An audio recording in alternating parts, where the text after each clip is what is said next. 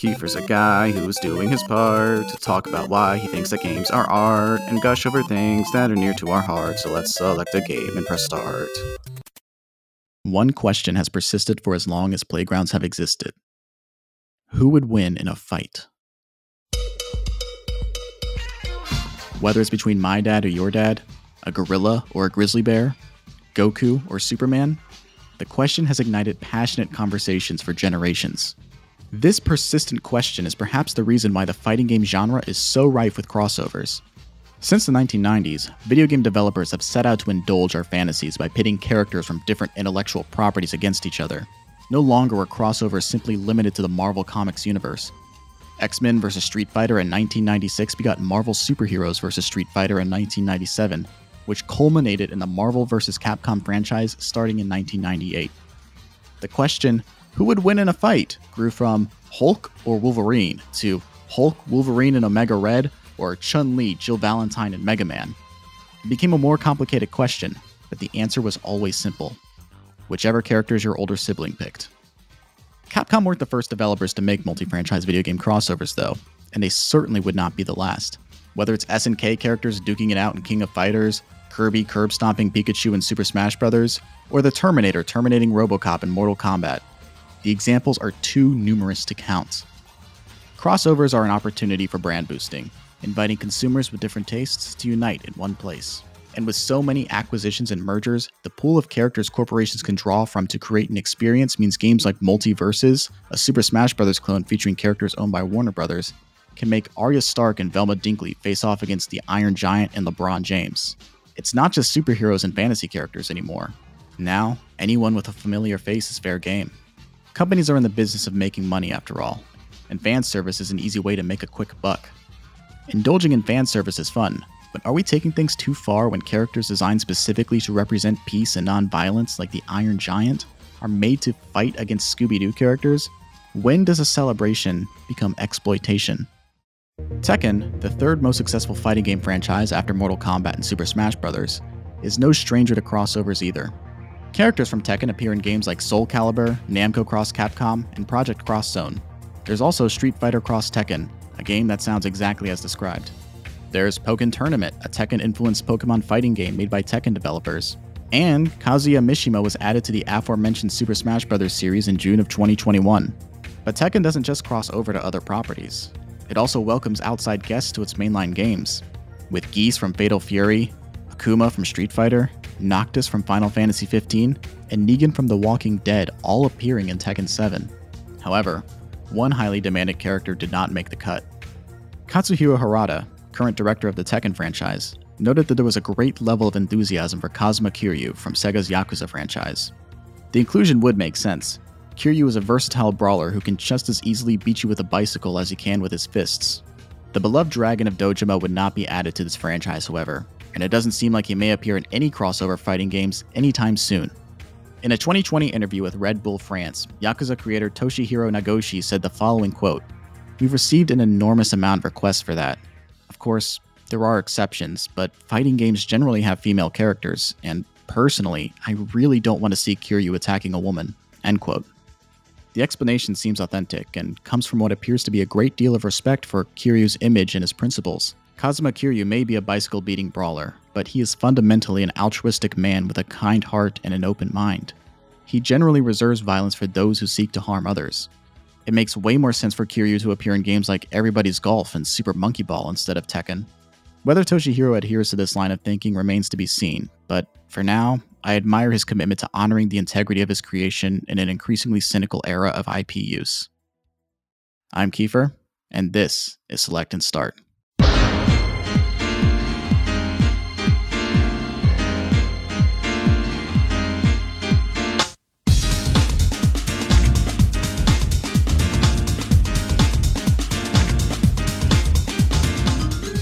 Hello and welcome to Select and Start, the podcast about meaningful and memorable video games. I'm your host, Kiefer, and I have a wonderful guest here with me today. She is the host of the Pacino Pod, a podcast that takes a deep dive into the filmography of Al Pacino. Say hello to my little friend, Jane Altoids. Jane, how are you? I'm good. How are you doing today? I'm good. Thank you so much for asking. I'm very excited about the episode that we have here today. There's a lot that I want to talk about, not just about the game that you picked, but just about a lot of stuff in general. But before we get all into that, I do want to ask, for the listeners who don't have the pleasure of knowing you, what do you do and what do you like? Okay. Well, I suppose you mentioned I do host the Pacino Pod with my friend Callie, and we've been doing that for a few years now, kind of hitting the tail end of his filmography, though. So hopefully we'll be moving on to something else soon. Otherwise, I write, I read, I do all sorts of fun things. I like to watch films and talk about them, and music, and analyze all sorts of media. And yeah, I don't know. I mean, that's a great answer. That's kind of like how I describe what I do. It's like, oh, I do a podcast, and then also I just sort of live. Yeah. But you like to read, you like to watch movies. What kind of, when you say that you like to do those things, besides things that obviously star the works of Al Pacino, what are some specific books, movies you like? Let's do the whole icebreaker game. Like you're at work or something. Sure. Well, I just watched Perfect Blue the other night, and that was pretty intense, but a very good film. I don't know if have you seen that? Oh, I'm a huge Satoshi Kon fan. I watched all of his films last year, and I'm in love with all of them. Yeah, no, that I've been thinking about that film a lot. I don't know. I haven't read anything too recently. I guess I read Bob Dylan wrote a book, The Philosophy of Song, I think it was called. He just picks a bunch of songs and talks about them, and that was kind of interesting. He's definitely got the grumpy old man syndrome at certain points, but it was entertaining though. So when you say sort of like the grumpy old man syndrome, is it just sort of like he's a curmudgeon, or is it just sort of like doesn't understand? Yeah, more of the curmudgeon things. And I don't know, there was like one section where he just like took the opportunity to like just go on about how divorce has ruined the country and like women's lib and stuff. I don't know. It was very like, it felt like I was reading something from like the 50s or something there. Jesus. But otherwise sometimes he had interesting insights. Whenever he'd like mention something modern though, just would I'd be like, wait, why does Bob Dylan know about TikTok or whatever? That was always an interesting thing to yeah, Bob Dylan's not a huge fan of divorce, but he has a list of favorite vines. Who knew? Right. Yeah. I wonder how much he's used TikTok. Yeah. Like how you just sort of assume a lot of people just stop living after a certain point, not because like they deserve to die, but just because like you cannot imagine this person who was so prolific in one era can just live in another. Yeah, it's always makes like time kind of like feel weird because like, well, especially with like him, it's like, oh, you're well aware that he's like still alive and performing and doing stuff, but it's like, it's like when people think that like, oh, your teacher lives at school or something. It's like oh no, he just he comes out on stage, he's like an ethereal being, he's not connected with anything else of the modern world or has any knowledge of it or whatever. He just comes and plays his songs and then like disappears into the ether again. Exactly. He's a machine. You do not speculate on his life. It's like the opposite of a parasocial relationship. Yeah, that's a good way to put it. Sure. So enough Dylan talk. Sort of to move the conversation forward more into the realm of video games and what Bob Dylan would probably play because he's been around now. But yeah, that's another thing. It's like I can't see him like even like the Super Nintendo, that era. I can't even see him like playing that. And he's lived through the entire evolution of video games. So he has a whole section on why Chrono Trigger is the best game ever made. That'd be great. But no community likes to gatekeep more than gamers, so we're going to have to check your gaming credentials before we move forward. What's your relationship with video games like, and what got you into them? Well, I was really young when my mom got my dad a PlayStation for Christmas, and I don't remember how old I was, but he never really used it much, and then we ended up just kind of commandeering it.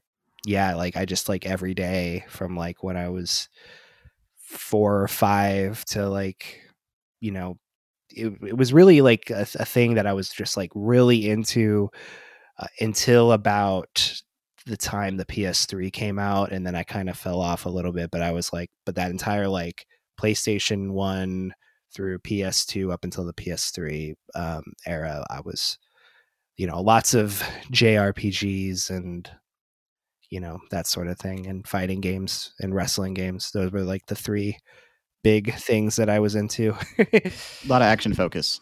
Yes. Yeah. Do you have any particular reason why you think the PS3 era you just sort of fell off of it? Do you think it was a timing thing or just like an environment of what was out at the time? Yeah, I think it was just like a lot, like, a lot of that era of video games. It was very like heavily focused on like first person shooters and stuff like that, which I'm just not that like, way more focused on like online stuff, and like, I don't know. I like playing with someone who's in the room with me or just by myself. And I really think like the heavy push into like online only was why I kind of fell off. Weirdly enough, a lot of people, that's why they got into it. Yeah. but I don't know. And just the aesthetic of a lot of games, like the heavy muscle dudes, like the Monster Energy era of games. Yeah. I feel like that's what I think of in that era, and that just didn't really appeal to me. That's a very salient point, and it's something that we've discussed on the show in the past. Is sort of like the way that gaming has sort of been treated as a lifestyle brand, especially as it became way more popular around the Xbox 360, PlayStation 3 era. And I forgot about this entirely until you just mentioned it, but the huge emphasis on multiplayer games and multiplayer experiences during that time did kind of make gaming very tough, especially for people who, for example, didn't have Xbox Gold or didn't have like strong internet connections in general, because Wi-Fi was, we really can't emphasize enough like how like wireless internet was a lot more of a recent development than we think of when we look back in that era. Yeah, I think that was like another big thing, is that like, I know that like the PS2 had like online capabilities, but like, at my house, we had dial up until I was in like 7th grade. Mm-hmm. And then we got DSL, but we didn't have like Wi-Fi until like much later. And so like my brothers, who were like 2 years younger than me, they got really into like the online stuff with like Call of Duty on like the PS3 and all of that. But like, I guess I was just like still in that time frame where I really didn't have access to that yet. Mm-hmm. So like I kind of missed out on that, and just it never really latched on to me in any meaningful way. Also, just like the prospect of like getting yelled at by like some 8-year-old and like called slurs and stuff for like winning at a game just didn't sound appealing either to me. I'm right with you there. I do not like playing online multiplayer games to this day, and it's not that there's anything wrong with them. I think it's just a taste or preference thing for me personally, and also not a huge fan of slurs. One of my favorite games as a kid was like Final Fantasy VII, and like just like pouring hours into like a story where you read a bunch of text and stuff, like was, I don't know, that's still appealing to me now. I don't know if it's just a nostalgia thing or not, but like, I guess when the technology kind of evolved and like there was less emphasis like on text and more just like overly like using voice acting cutscenes and stuff, for me that like almost took out some of the like feeling like you're invested in this like whole world, because then it's like you're stopping and you're like watching a movie for a bit, and then it's like, oh, I feel like there's a distance there for me.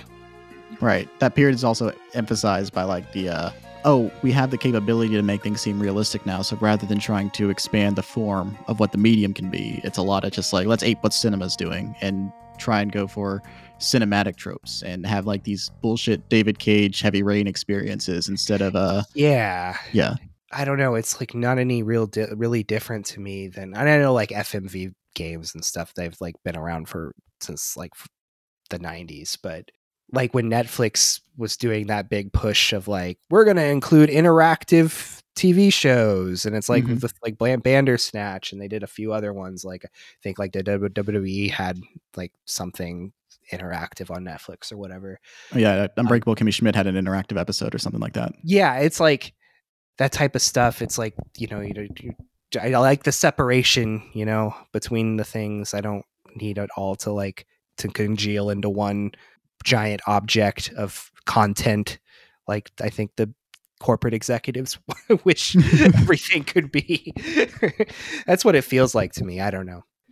I completely get it and I empathize with it.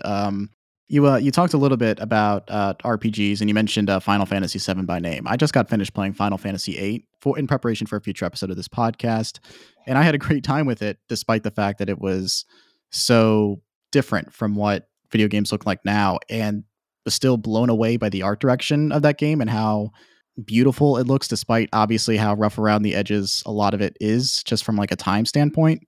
To the point that we've already been talking about. It's just kind of like when something is authentic and coming from the heart and has a sense of direction and enthusiasm and passion going into it, versus, just best graphics possible. Let's test the limits of the technology and render something that'll probably age badly in a few years versus let's make something. You know what I mean? Yeah. And just like working on something that can be like contained within itself, that isn't like, I guess the best way to put it is like a lot of games now get released unfinished or like way too soon. And then it's like years down the line, oh, it's a good game now, but like when it comes out, it's like basically fucked. And you're supposed to buy it immediately and wait. It just, I feel like the push, that's more of like the push of like, oh, but you see all the groundbreaking stuff that we have in this, but instead, if you just work on it a little bit longer, you could make something good immediately. Or like not like push it, not like have to like announce like, oh, we got to include all of these like 5 million groundbreaking things that are really hard to implement all at the same time, but still going to get it done by this time. And then when it comes out, it's obviously a lot of that stuff isn't there, and you just feel like it's a giant waste of time. I don't know. And all these people who are working on it, it's clearly that they're like being pushed way past like the limit of like what you should be expected to do with work by these like companies. And it's not working. It's clearly not working well for anyone. So that's where I see video games right now. And I think that's why I'm so like stuck in a certain era of like, oh, this is where I stopped caring about it. Yeah. It's one of those things where it's like that an industry got too big and then it became like any other industry where there's a bloat and there's a lot of like, we're trying to play the system so we make the most amount of money in the shortest amount of time with the shortest turnaround. So you have annual releases like how we got an Assassin's Creed thing every year, and only until very recently we got annual releases for every Call of Duty game. With the way the development times now, like you could make a great game within like a year or two, and now it takes like 4 or 5 years to make what is considered now a AAA video game. And people do not want to wait 5 years for a video game, and developers need that time, but companies aren't going to give it to them. So you have like this Activision Blizzard or EA model where it's like, we're going to put as much stuff in this as possible to cash in on the times and then give you the least amount of time to work on it. And then when the game comes out, it's going to immediately tank and we're going to lose a lot of money. But hey, Anthem. I'm talking about Anthem. Well, I mean, you see it like mirrored a lot with like the model of like blockbuster filmmaking now too. It's like the mid-budget, like there is no such thing as like a mid-budget game or like a mid-budget film really anymore in these industries, because everybody's just like has decided that we need to pour all of this money into one giant project that if it ends up sucking, well then we're fucked. But on the off chance it does work out, well, we made a bunch of money, but you still don't, like all the people who actually worked on it don't. So I don't know. I don't know, but that's I mean that's just more of an issue of capitalism as a whole rather than. For sure. That's why like the whole like I want to support the developers argument rings hollow for a lot of video games, because it's like, no, those guys aren't getting that. They're not getting the bonuses when that game does well. No. It's gonna be the publisher. The publisher's gonna make all of it. Not even the director of a video game even will get a huge cash payout if it does well, unless they have like a really great contract. But yeah, no, I mean, I'm right there with you. Fortunately, there are a lot of great video games that keep me coming back. I don't want to seem too cynical because there are diamonds in the rough, but I do, empathize with falling out of love with gaming, because like the broader trends are making the experience a bit more difficult. You see like what the best selling video games on the PlayStation were, and it's like Final Fantasy games and the Tekken series and things like that. Now you look at like the best selling games, and it's like the same best selling games on every console, and it's like games that have been re-released over and over again, or the annual releases, and it's just becoming like this is kind of cynical, and it's hard to look past that. And it's just not engaging for me, it personally. And like you said, there are still games that clearly were made with a lot of heart and effort and love and all of that, but then it's still like I'm not going to sit down and play Elden Ring. I'm probably not ever going to do that. So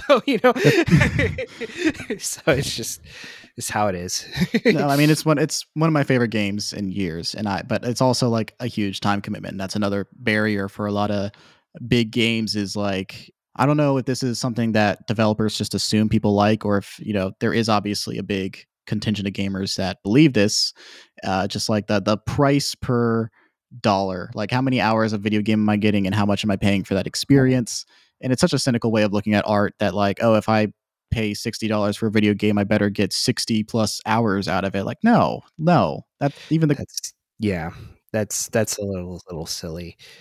But it, like I saw a review on YouTube of like the new Crash game, which looked really nice. Yeah.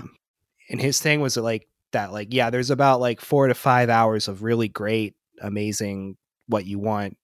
And then they add a bunch of like 60 to 70 like backlife, like really not that different, but just incredibly more difficult and stuff, just to like pad out the rest of the game. So if you feel like the $60 was worth it, whereas like there really is only like about like a 4 to 5 hour of what is a really great game.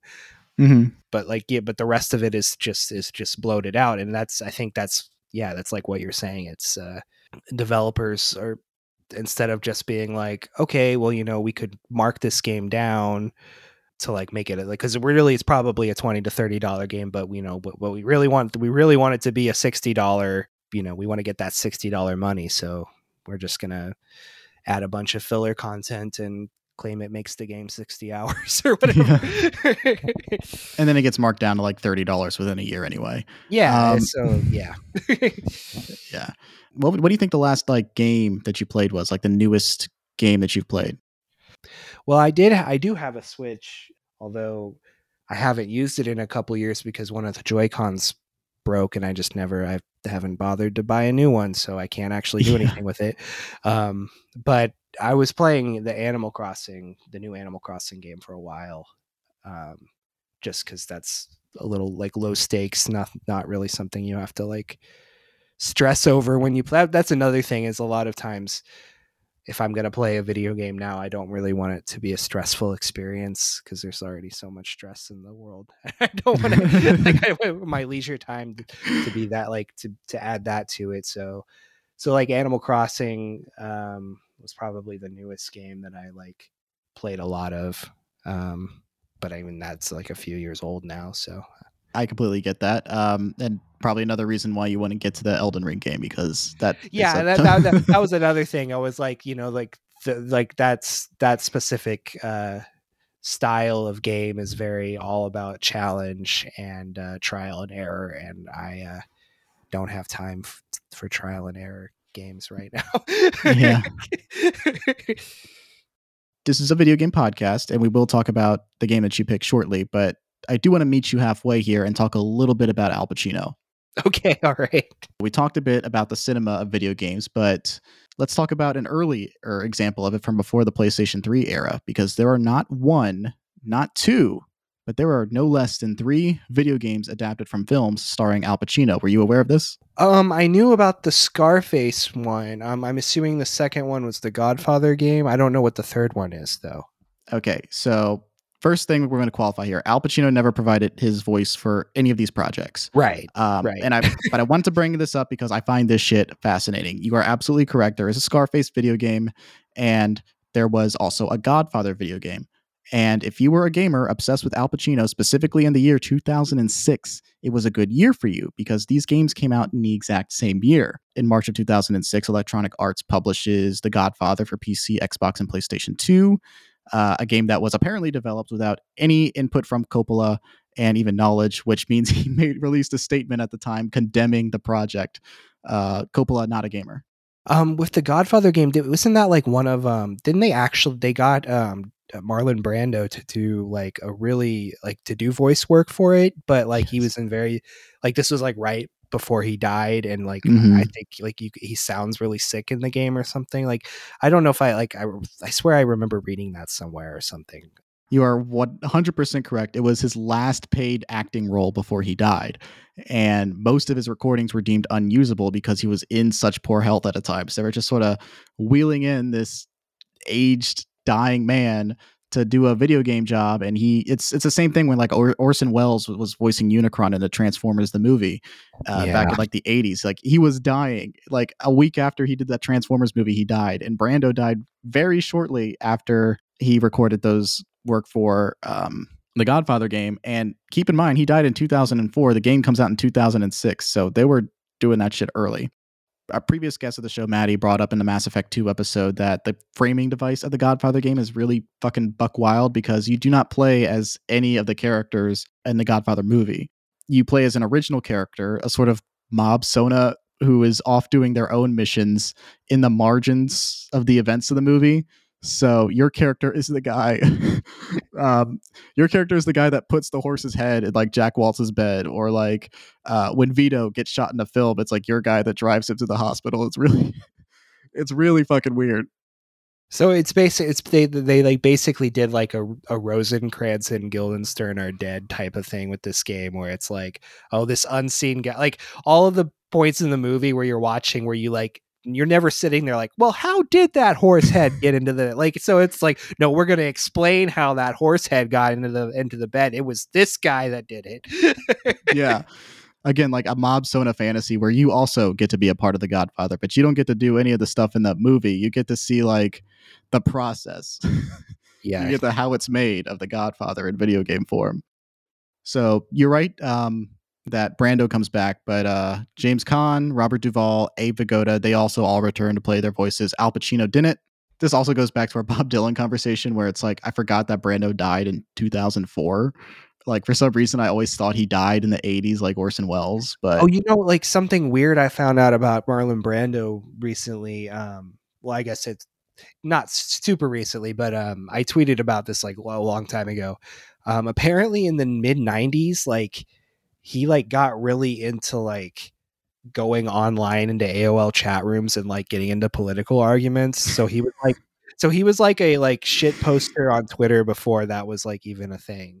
Yeah, I was about to say like I thought that was interesting because like once again it's like you don't imagine like, you know, Marlon Brando from like On the Waterfront or something sitting in on a fucking computer arguing with like some guy about like why Bill Clinton is better than Bob Dole or whatever.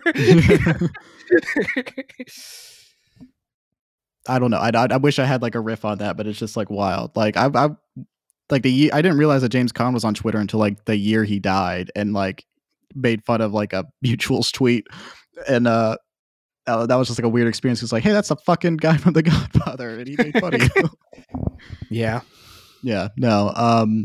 I can't process in my head that Marlon Brando lived to see 9/11. I don't know if he processed 9/11, but it certainly happened when he was alive. That's true. He probably saw it on TV. He saw it, and he didn't stop it. He could have stopped it. Yeah, Marlon. Yeah, just like Mark Wahlberg. If Marlon Brando was on that plane, it wouldn't have gone down like that. But very going through the other two Al Pacino video games real quick. The same year in 2006, a Scarface game was published by Vivendi Games, which has since been acquired by Activision Blizzard. The game was developed by Radical Entertainment, known for games like The Simpsons Hit and Run, which was out around the same time. Which I do remember. I did play that game. I owned that. That was a fun Grand Theft Auto ripoff with The Simpsons. That's probably the best. Like outside of the Simpsons arcade game, it's probably the most fun Simpsons game. And that's also wild when you think about this, because these like Godfather games and Scarface games were made to also riff on the Grand Theft Auto model. Because Mhm. I mean, Vice City is literally just like them trying to do Scarface, but with oh my god, Ray Liotta. Like it's like, okay, we have Ray Liotta doing Scarface this time in a video game, and some person was just like, wait, we could fucking do that with the actual Scarface, and they did. Al Pacino again does not return as Tony Montana, claiming that he and the producers felt that his voice had changed way too much in the intervening years. But he did get to personally pick the voice actor of Tony Montana, though, which is very nice. It was actually a career voice actor named Andre Saglioso, who did like actual voice work for his entire career. It still does voice work to his day. King Boomy from Avatar: The Last Airbender, and so on and so forth. So it's cool that Pacino doesn't just like pick like a buddy. He like auditioned somebody and said like, Yeah, yeah, you're the guy. yeah. That's interesting that he had like he did have actual involvement in the game. When you said he wasn't involved, I just assumed he was like, I don't want to fucking do anything with video games. Get this shit out of my face. Or Yeah. whatever. But yeah, and that's the other weird thing is like you would think that a Scarface video game would be based off the events of Scarface the movie, right? And no, it's not. They made a sequel to Scarface the movie and changed the film's ending so Montana lives at the end of it and begins his quest for revenge. Which is ridiculous because it's like the ending of that film. No one has ever been riddled with more bullets than he was at the end of that. Like there is absolutely no way that he would ever survive that. Scarface, the rise of Skywalker. Somehow Tony Montana is back. Yeah. No, you were made into Swiss cheese. Like, yeah, but I better now. Yeah. And then there was a third one. They made a sequel to the Godfather video game for The Godfather Part 2. Did not do well commercially. It was released on the PlayStation 3. It's a different mob Sona from the first Godfather video game, which is also fucking weird in and of itself. Just wanted to give Pacino his due at a video game podcast because... And he did host the Video Game Awards last year. He did. I forgot. Like just a few weeks ago. Yeah, it was fairly recent. We just turned, the new year happened recently, so I don't know whether the right term is last year or this year. At the end of December, we'll say a few weeks ago, he was on the Game Awards. You can't say he didn't participate in video games at some point. I don't think he could tell you what an Elden Ring is, though. He did take a picture with Hideo Kojima, and that did. So he got him to sign his copy of Heat, I think. Which is like, he had to have known that Pacino was in there ahead of time. Otherwise, there's a bigger thing, and I would prefer this narrative that he always has a copy of Heat on him. Oh yeah, he just takes it with wherever he goes. You never know when you need it. So yeah. Which brings me to my question. I do all this build up to talk about Al Pacino, but I actually do have a question for you about all that. Al Pacino approaches you personally and says, "You have to make a video game based on one of my films. One of them. Come on." And you're considered to be the foremost expert on Al Pacino because of your podcast. He decides it's you, Jane. Godfather and Scarface are off the table, obviously. What would you go for? What's your pitch? What kind of genre a game would it be? Well, I mean, we just talked about the movie, but I think a Heat game would probably work out pretty well. That would be interesting. You could even like really do both storylines, have some missions with De Niro and the gang, and some do detective work with Al Pacino's coked out character. Mm-hmm. I think it might be interesting. I don't know. Yeah. That I'm almost surprised that during that era that we were talking about with all those licensed games of like really old films, like those Pacino ones weren't the only ones getting made, because he also had The Warriors, and I think Reservoir Dogs got a game as well. So it's like, I mean, if there was ever a time when there was going to be a Heat game, it probably would have been in that early 2000s, like that early mid 2000s time for the PS2, when they just decided that like, we're going to repackage all these old films into video games. Yeah. I looked up just to make sure, like with absolute certainty, that there was never a Michael Mann video game, because it seems like, if any director would have video games based off his work, it'd be this guy. And the answer is no, but there is a guy named Michael Mann who is a video game developer who worked on the Need for Speed games and Metroid Prime at one point. So Oh damn! You know what? You know when you like what they should have got Michael Mann to direct that fucking Need for Speed film with Aaron Paul instead. Yeah, there you go. A second Michael Mann has hit the Need for Speed franchise. Man, Michael Mann. But yeah, no, you're absolutely right. I think a Heat video game would work. We do have there's an upcoming, like obviously the fifth Grand Theft Auto game had like 3 different playable characters you can use, and the leaks for the upcoming one suggested they're sort of doing a Bonnie and Clyde situation. So do it. Let's fucking do it and like make you compete against your own actions and 2 opposing forces. I think. Like that's interesting to me. Like, and Michael Mann put out the Heat 2 book recently. Why instead of turning that into a film, just turn it into a game. There you go. I think we have a concept here. Let's ship it out. I don't know who makes video games, but we'll find somebody. Yeah. Kojima, please.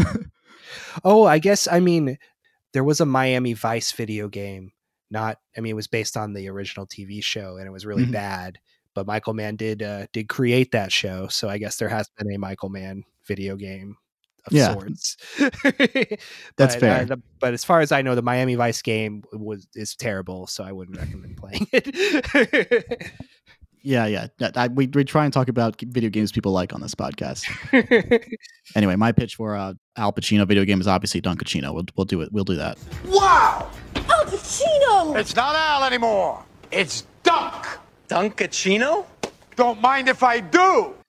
Oh, Jack. Oh, God. You know, I don't even like a Jack and Jill game. I'm trying to even imagine how that would go. Like you have 2 alternate perspectives fighting against each other, like in Heat. You toggle between Adam Sandler and his sister personas, and God, that honestly, would be terrible. Like the way I've seen a lot of like the kind of like Twitch friendly video games are where it's like, oh, you're a father and you have to chase a baby so it doesn't ingest too much poison or eat too many batteries or some shit like that. You could do that, just like make it a palette swap Jack and Jill game where Jill is just getting into such hilarious antics and other Adam Sandler has to go in and intervene. That's a good idea. I think write up a pitch proposal and I'll email it to Adam Sandler, and I think you could probably get this game off the ground. Yeah. And then we can get Adam Sandler in Fortnite, and then Jill can just do epic Fortnite dances. Okay. You know, that sounds like something that would probably actually happen if that we will it into reality now. So if there's an Adam Sandler Fortnite skin that gets announced, I will say I will blame you for it. So blame me. I will seek royalties for it. I want my uncut gems, Howard Ratner fucking Howie in Fortnite. This is how I win. Oh, that's funny. Yeah, there we go. Burn this. I'm sorry? This must never be seen. You talked about other fighting games you like. We're about to get into Tekken 2 in just a second here, but besides the Tekken franchise, what other fighting games, Tickle Jane's fancy, excuse me. Tickle Jill's fancy. Yeah, I really liked Soul Calibur 2. That was a really fun game as far as fighting games go. I used to rent this. It was the game that came out like in between Marvel vs. Capcom and.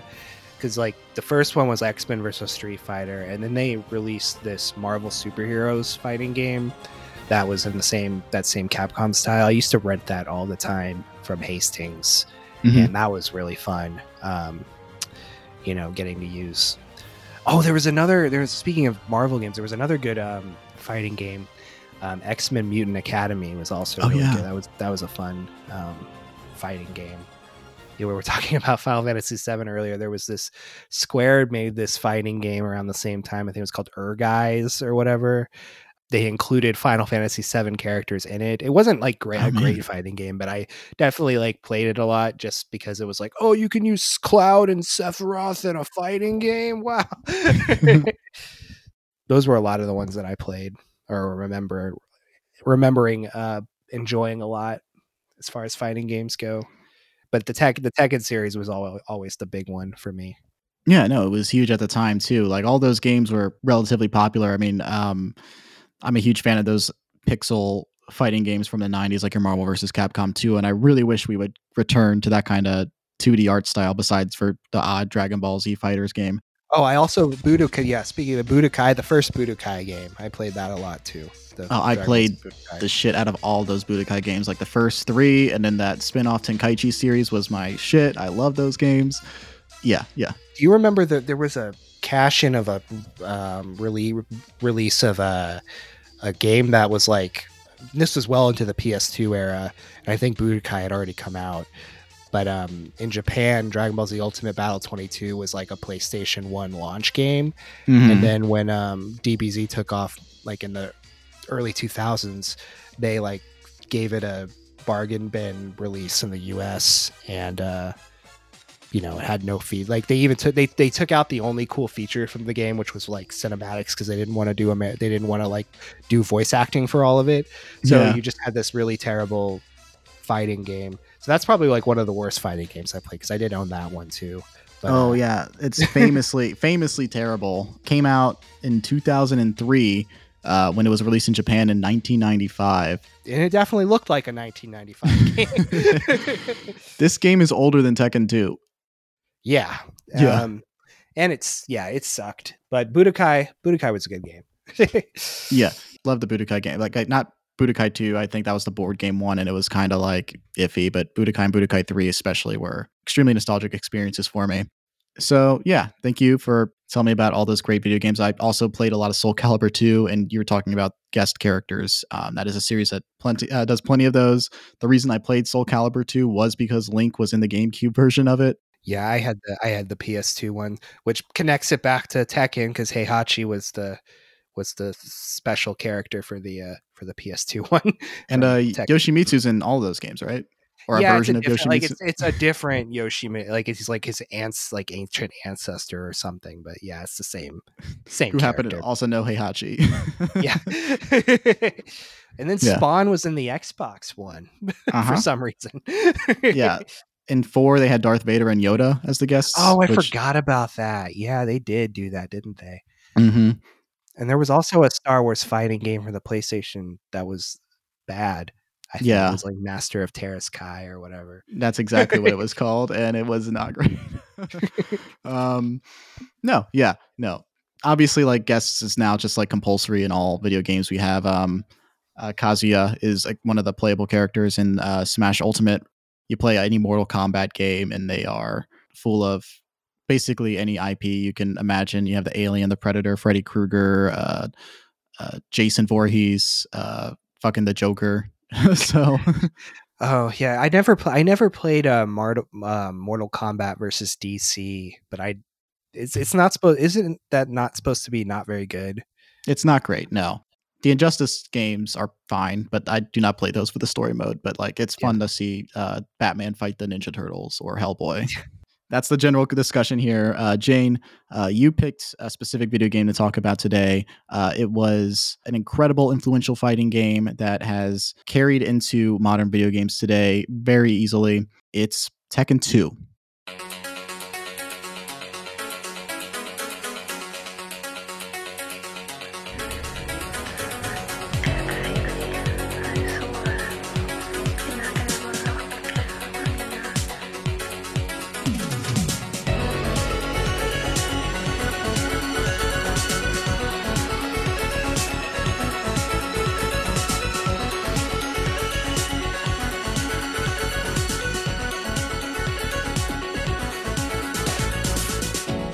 Tekken 2 is a fighting game developed and published by Namco, also known for franchises like Pac-Man, Ridge Racer, Ace Combat, and the Tales franchise. It is, as the name suggests, the second game in the Tekken franchise, the third most successful fighting game series after Mortal Kombat and Super Smash Bros. I don't know how many people know this, but in terms of sales, the Tekken series is actually more popular than Street Fighter. I think many people may assume that Street Fighter is more popular because of its pop cultural presence and just inherent memeability, but Tekken 7 specifically actually sold more than any individual Street Fighter game ever has, and I think that's impressive and should be recognized. That's not me dunking on Capcom or any Street Fighter game, but I do think that people underestimate the Tekken franchise in a weird way. Yeah, it was, especially during that era, it was like omnipresent, I feel like. you know, it was started as an arcade title, and it was like, yeah, it was like one of like the PlayStation, like Tekken 2 especially was one of the PlayStation's big selling points, I feel like, Mhm. for a lot of people. That was the first game I ever like really remember playing and like getting good at. Well, I mean, good at for a 7-year-old. I imagine if I had played against a professional like or like a competitive Tekken 2 player at that age, I would have got, you know, destroyed. But for a 7-year-old, yeah, I think I was pretty good at Tekken 2. Yeah. At least one of us is decent enough at fighting games. I'll tell you about my experience playing it later. I did have a great time with it though. Like you said, like this was a huge console driver in the early years of the PlayStation. This was a driving sales thing for the console, and the PlayStation owes a lot of its success to Tekken in the home market. The arcade version of the game was directed by Seiichi Ishii, who was also the game's lead designer. The home edition was directed by Masamichi Abe, who would go on to direct 1080 Degree Snowboarding and Pikmin 1 and 2 for Nintendo, fun fact. Music was composed by Yoshi Takayanagi and Yoshi Arakawa. The music in Tekken 2 is phenomenal. It's like, great, actually. Yeah. The intro song, like for the intro cinematic, like that song is so good. I don't listen to a lot of like video game music outside of like the games that it's associated in, but like that song, that specific song, like I would just like listen to it just to walk around. It's like that good. You know, there's a huge house music resurgence happening right now in the 90s, in no small part due to artists like Beyonce making it a big part of their sound now. And the 90s are nostalgic. And I think we should start playing the Tekken 2 theme in the club. Oh, you know, it's kind of, it would probably bang. Like, just slip it in, see what happens. Yeah, it's like just slip it in between like a homework era Daft Punk song, and you'd have a hit. You'd have a hit.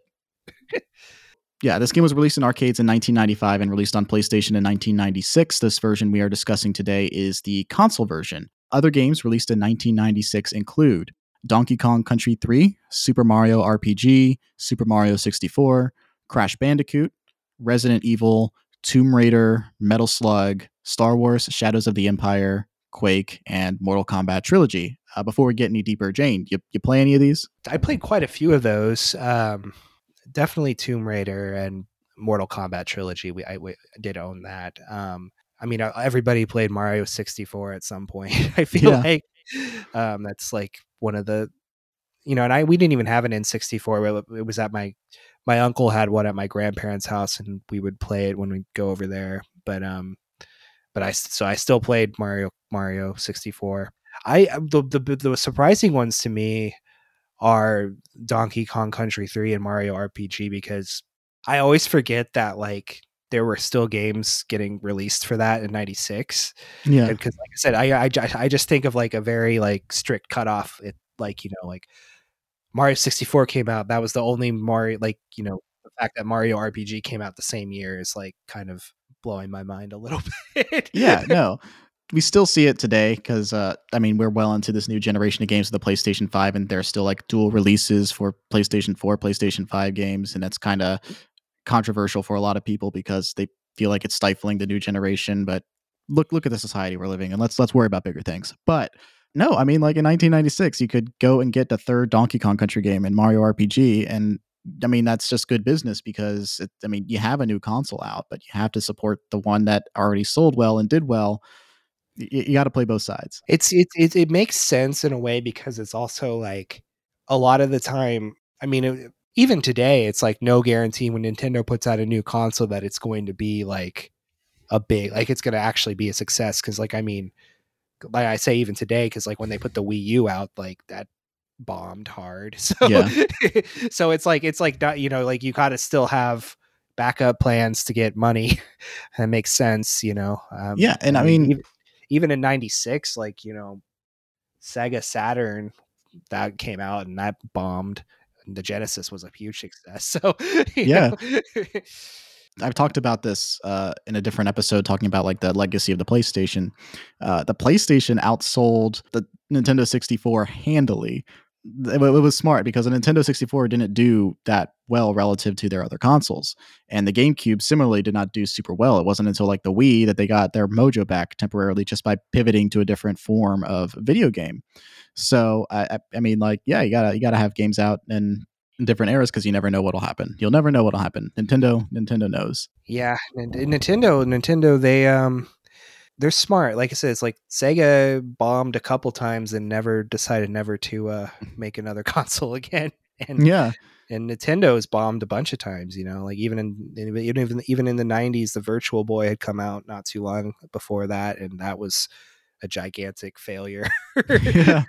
So, but yeah, I mean, like, it makes sense that the PlayStation outsold the N64 because one, there was just way more games for it, and also the games that were coming out for it were like you could do more with them. Like you could, like developers were they're much more interested in working with like the CD storage capacity as compared to like N64, Nintendo was still steadfast refusing to move past cartridges, and there just wasn't as much space to do like the reason Square moved from a Nintendo to Sony was because they could not do Final Fantasy VII on the N64. Yeah.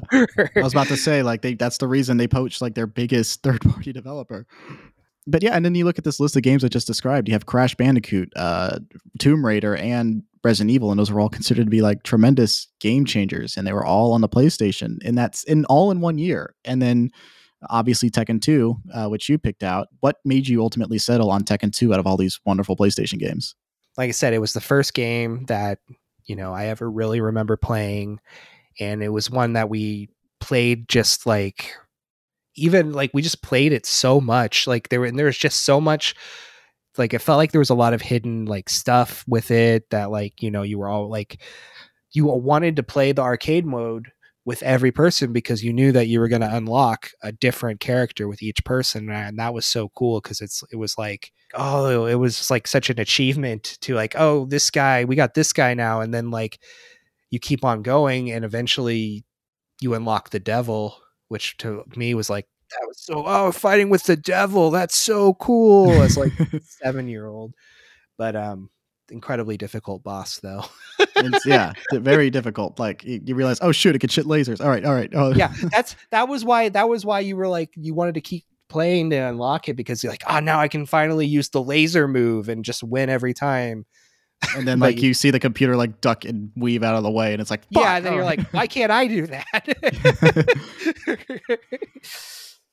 Yeah, no, I mean, it's a super fun game. I'm really glad you picked it out because I'd never played this game before this episode. Actually, this is the third game for the show that I played that I just straight up had never played before. I was familiar with the Tekken series. My brothers were.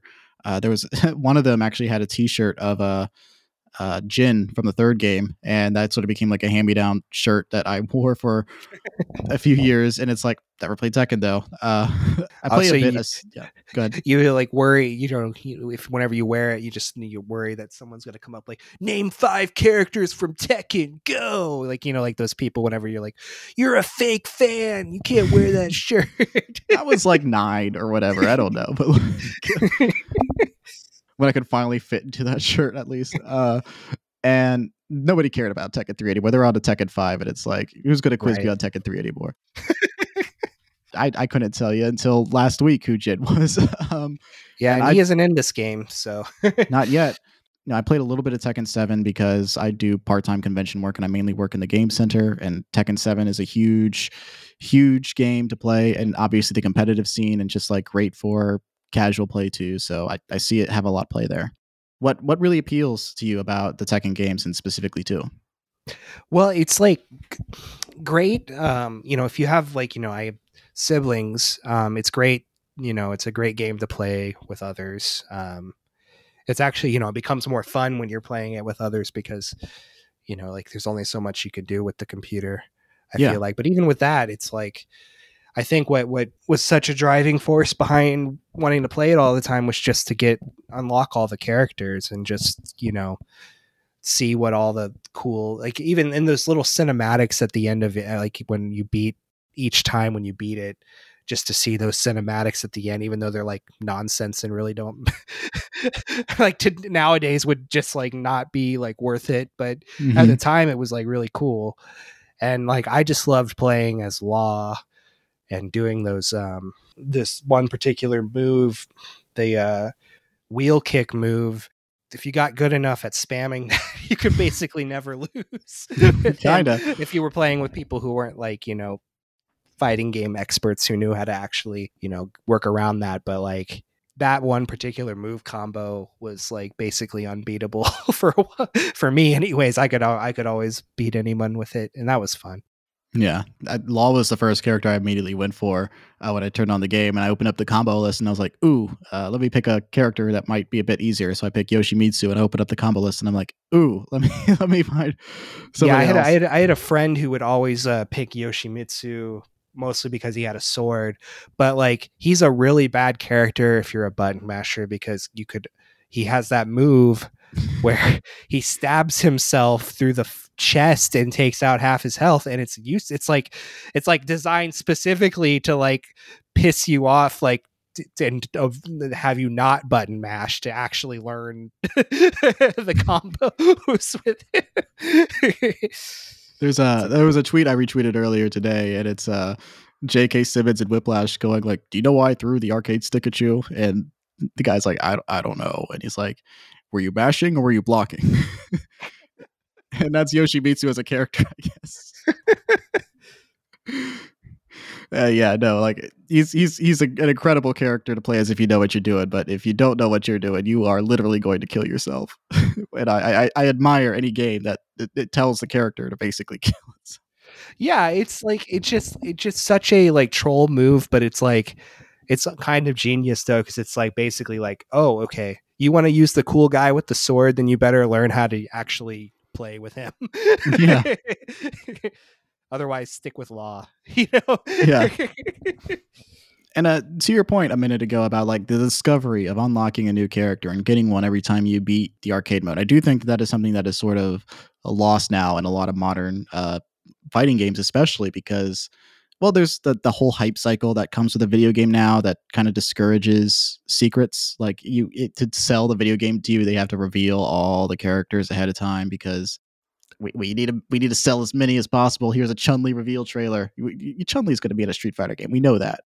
I think the new Super Smash Brothers game did was like have like that whole like, okay, we have everybody in this game. Don't worry about that. And it's like I want a little bit of discovery. I want to like have that like organic experience of like, holy shit, who's that? Like part of what was so cool about that era was just like all like you didn't like you see nothing was like the internet was still in its kind of infancy, so everything wasn't as readily available. All of the information of like secrets of everything weren't readily available. So like things like that was just like mind blowing, especially as a kid, because you're just like, oh, like you just like discovered something.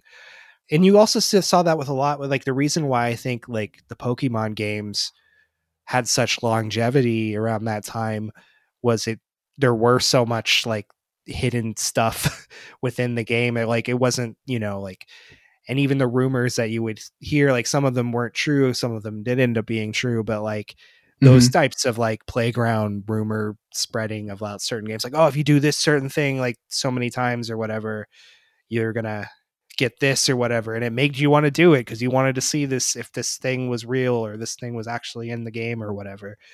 And then so like and this just being like a normal part of the game, just that this character unlocks was, I think, an essential part to just keeping it like, keeping you invested in playing it past the day you buy it or whatever.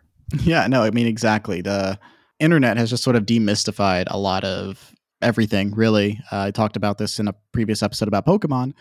If I want to look forward to a Pokemon game, I can't read any news about it because they'll just tell you literally everything about the game. And then it's like, all right, and now I get to play what I read. And that takes a little bit of the fun of discovery out of it. In this era, you had to read the manual just to understand anything of what the fuck was going on because the game wasn't advanced enough to tell you everything that was on the screen. And God, if I don't miss that a little bit, to leave a little bit to the imagination. Yeah, it's a lost art. Yeah, but it made the games more appealing to me as someone who always likes a little mystery in life, I guess. Like to keep life mysterious and not know what I'm about to play.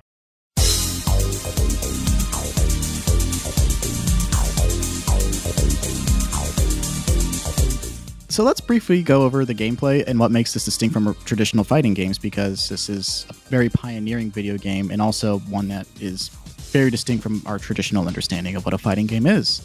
So this is the first game in the Tekken series and one of the first games ever to implement sidestepping, meaning that there was a third axis that you could leverage in battle. So not only could you jump or go forwards and backwards when dealing with an opponent, you could move side to side to avoid attacks with that three-dimensional plane. I thought initially that this was the first game to ever use sidestepping, but I believe after some research that the first game was actually a Battle Arena Toshinden, which came out just a few months before Tekken did in the arcades in 1995. So it beat it by a few months, but hey, I mean, it's still pretty revolutionary, especially for a game as popular as this one. Right, and Battle Arena Toshinden never really caught on the same way that Tekken did either, as far as like mainstream acceptability, or even like no one really talks about it today. Yeah, I mean, I knew about it and played a bunch of it because like I had a friend who had the game, but it was a game that ironically got overshadowed by Tekken in the PlayStation. Like that's the game that everybody wanted to play. It's like, oh, fucking Tekken, let's go play that. And it didn't matter if the other game had weapons you could beat the other people with.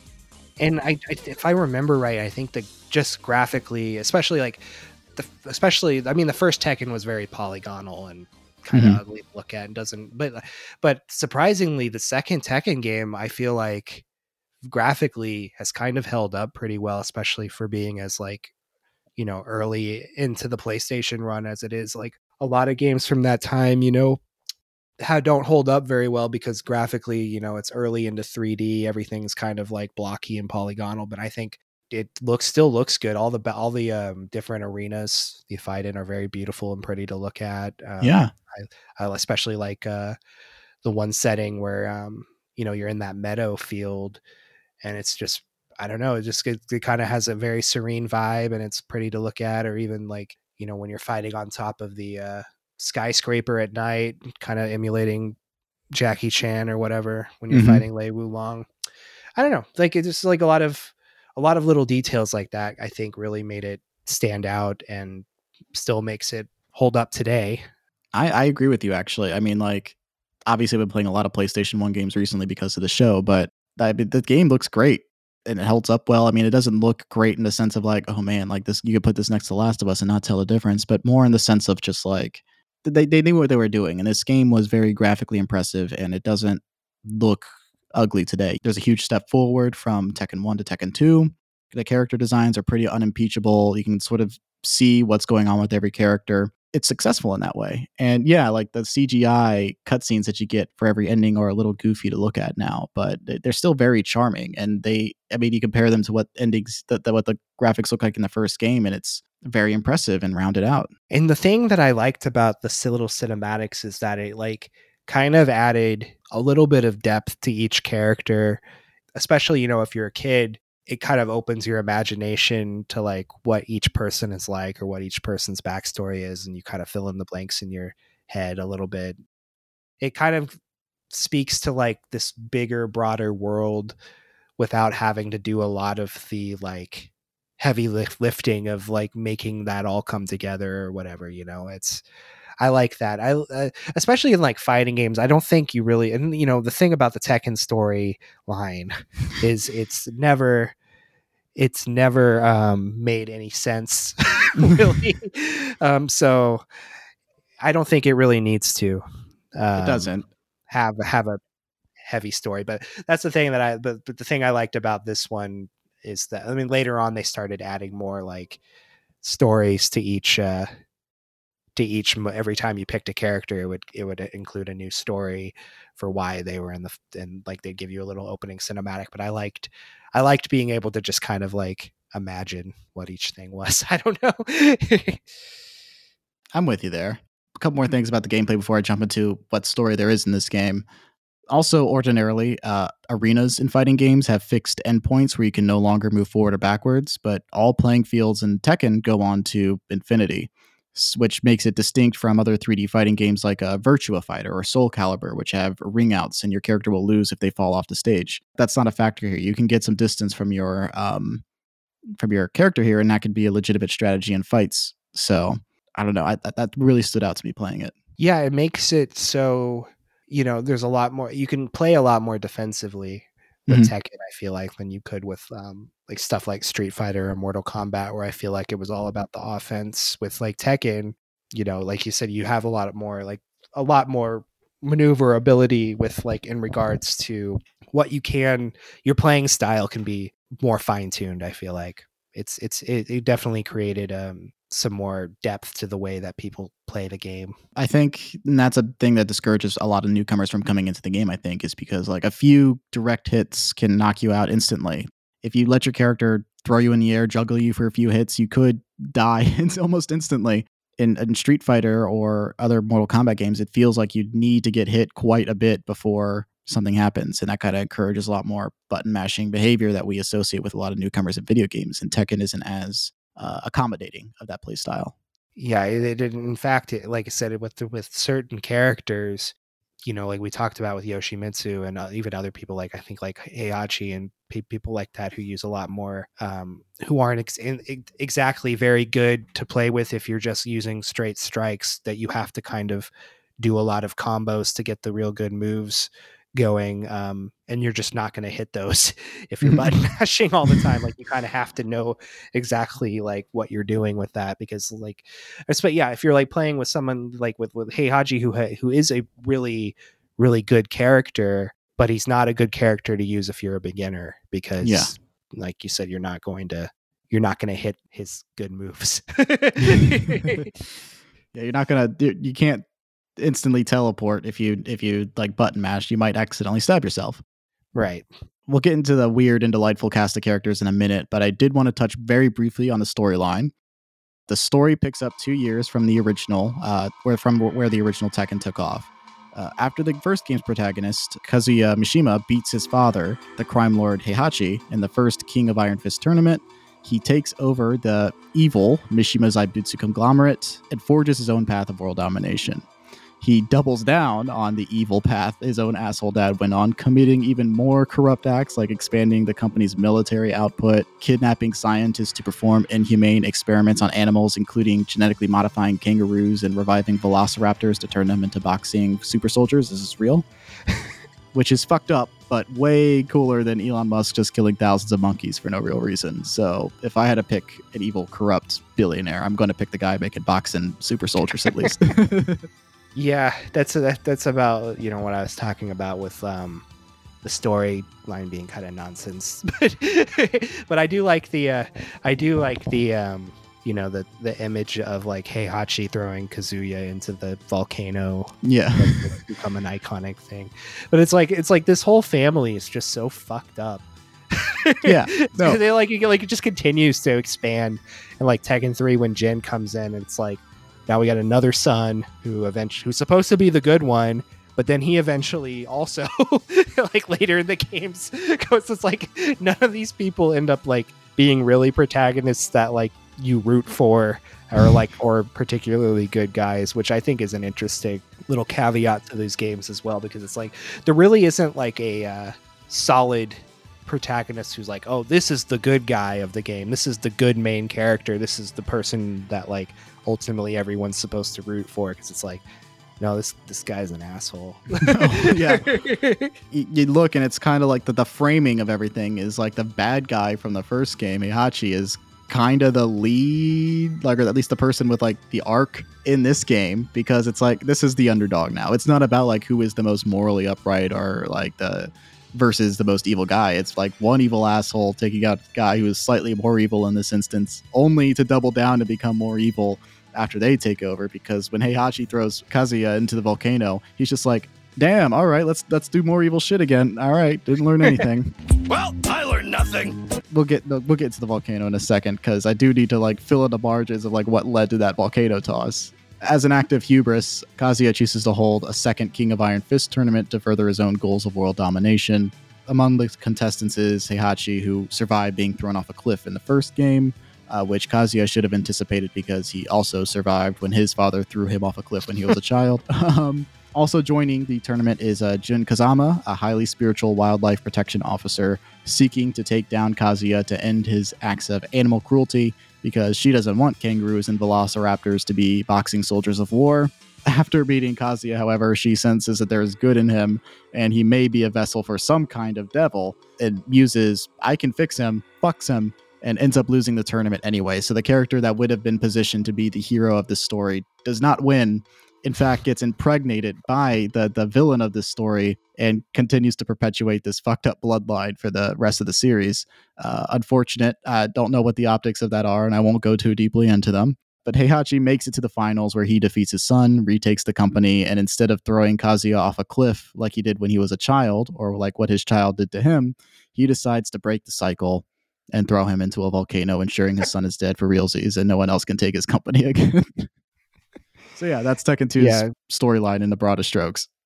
A great morality tale for the ages.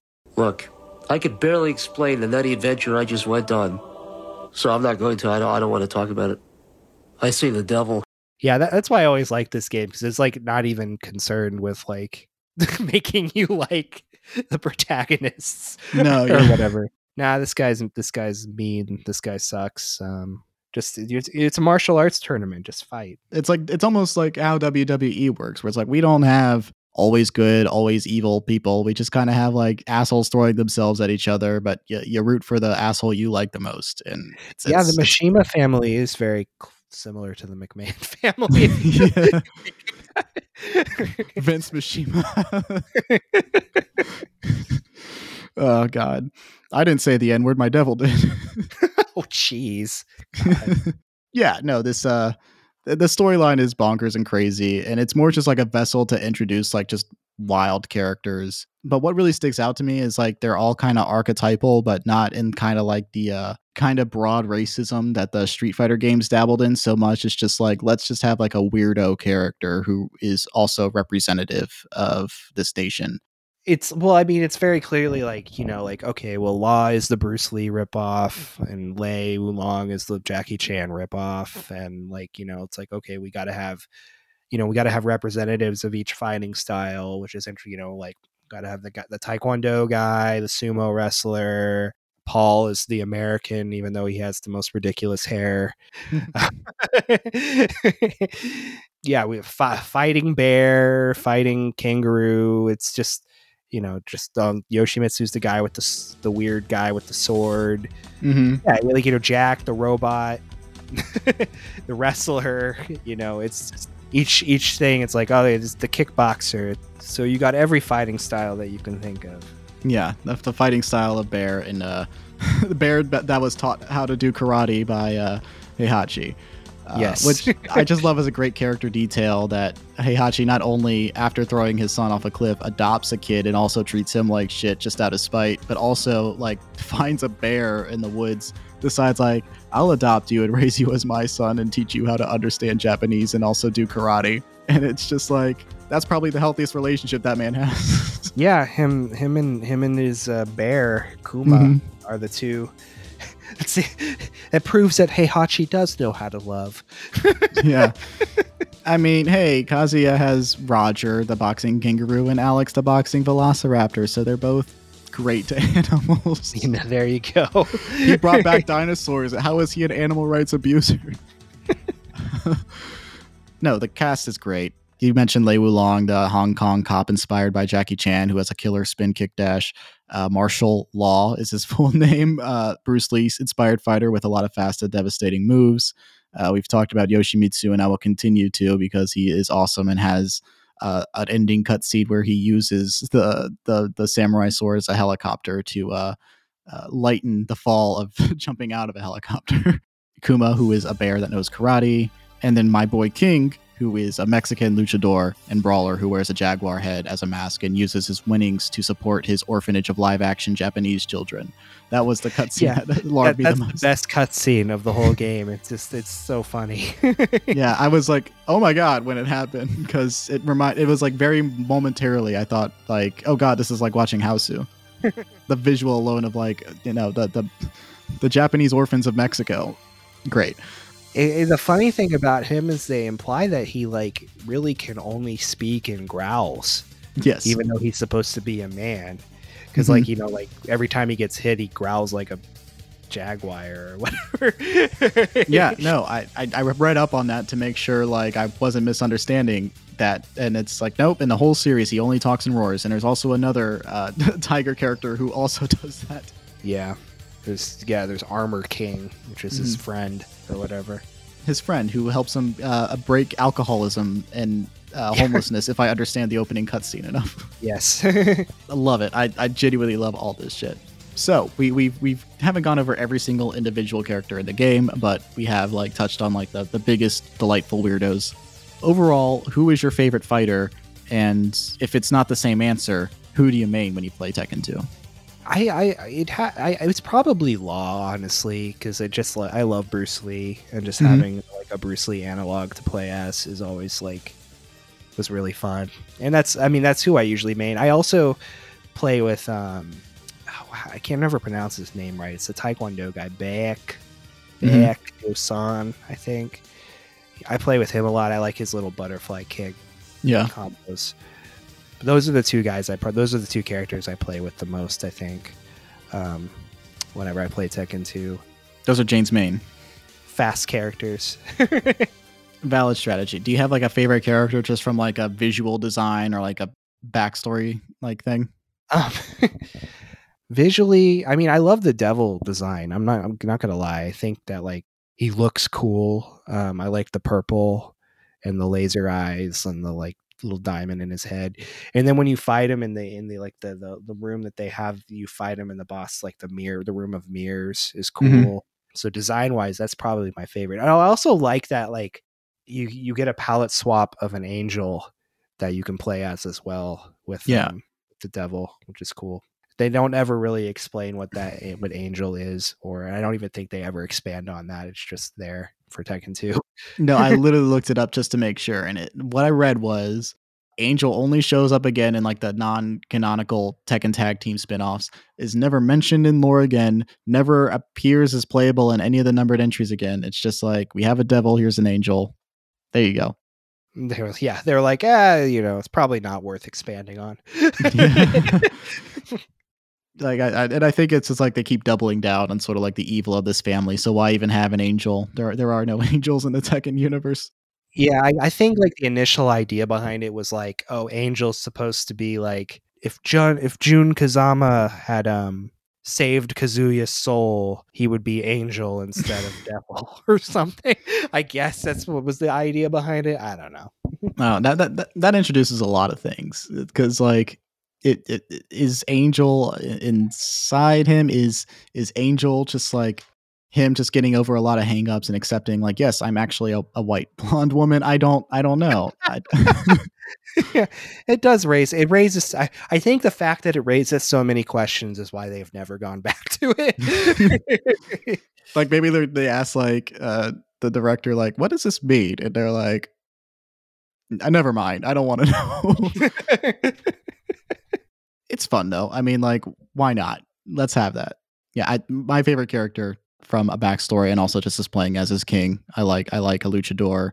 I like how tall he is and how tough all his moves feel, just like playing as him, because he's got just like his elbow drops and really tough, like in your face punches. I love it. Yeah, King's fun to play as. I like executing all the pro wrestling moves. I think it just speaks to like the part of my brain that likes playing as Zangief from Street Fighter. So yeah, similar feeling, I guess. We'll talk more about like what this game means to you personally in a second. But before we do that, I do also have a section dedicated to talking about how available this game is for other people. So we have to move into our next segment, No Country for Old Games.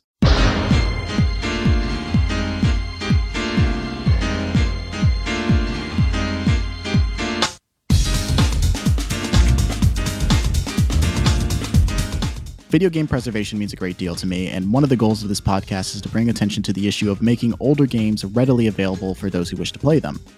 Games like Tekken 2 mean a great deal to people, not just you, Jane, and I believe that they should be archived and preserved for all time, so people can also like gawk at the Angel Devil thing, and also just enjoy how very tight this 28-year-old video game is. We're going to take a look at this game's availability and rate it on a scale of A to ARG, and ARG represents my frustration at how hard it is to access a game and is in no way be covertly advocating for piracy, which is totally illegal. Tekken was originally released in arcades in 1995 before being ported to the PlayStation in 1996. The PlayStation version is generally accepted as the definitive version of the game, which includes new modes such as Team Battle, Time Attack, Survival, and Practice. The Home Edition also includes those CGI endings for each character after you beat arcade mode with them. So before we talk about the ways you can play this game today, Jane, I have to ask you, when you get the urge to replay this game, how do you do it? If I got the urge to replay this game, I probably would play the copy that was on the PlayStation Network for PS3. Yeah. Because like I said, I still have the old PS3 here. And if I remember right, it was very cheap on the PlayStation. Did they shut down the PlayStation Network yet for PS3, or can you still buy stuff off of it? Let's look it up. Last time I checked, you could, but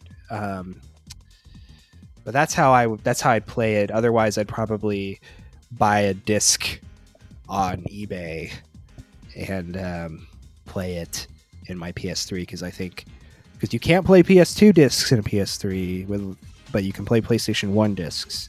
Yeah. So. I think it's because like the PlayStation emulator is at least a core part of playing Metal Gear Solid 4 because there is a flashback sequence where you have to replay the Shadow Moses, the beginning of the Shadow Moses level from Metal Gear Solid 1. So I think it is like, if you want to be able to play Metal Gear Solid 4, you have to at least make PlayStation 1 games work on the PlayStation 3. I cannot get a definitive answer. I don't think you can create new accounts, but I think it might still be operating. I couldn't tell you for certain. Editor Kiefer here. So after I recorded this episode with Jane, I did some more searching and found out that you can still buy PlayStation 3 and Vita games digitally. It's just way more convoluted than it needs to be.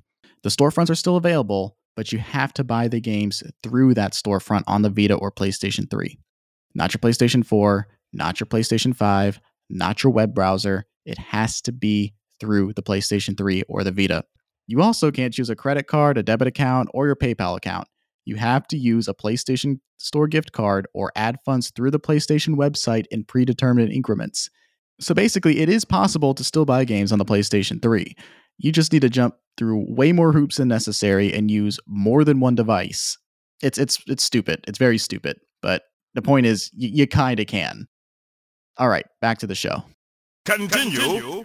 This game has a very interesting history of availability. Tekken 5, which was released in 2005, had fully playable emulations of the arcade versions of this game, as well as the original Tekken.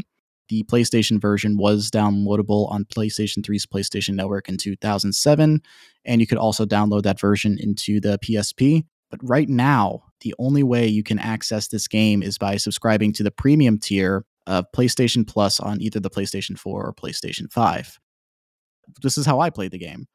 There's no way to digitally purchase the game now, as far as I can tell. I checked the website. I checked the PlayStation website, and it said the only way I could do was subscribing to the premium tier for the PlayStation Network. So, no, you cannot pay X amount of dollars for it. If you do have a PlayStation 4 or 5, I believe that they will honor your purchase for the PlayStation 3, and you'll be able to play the game that way.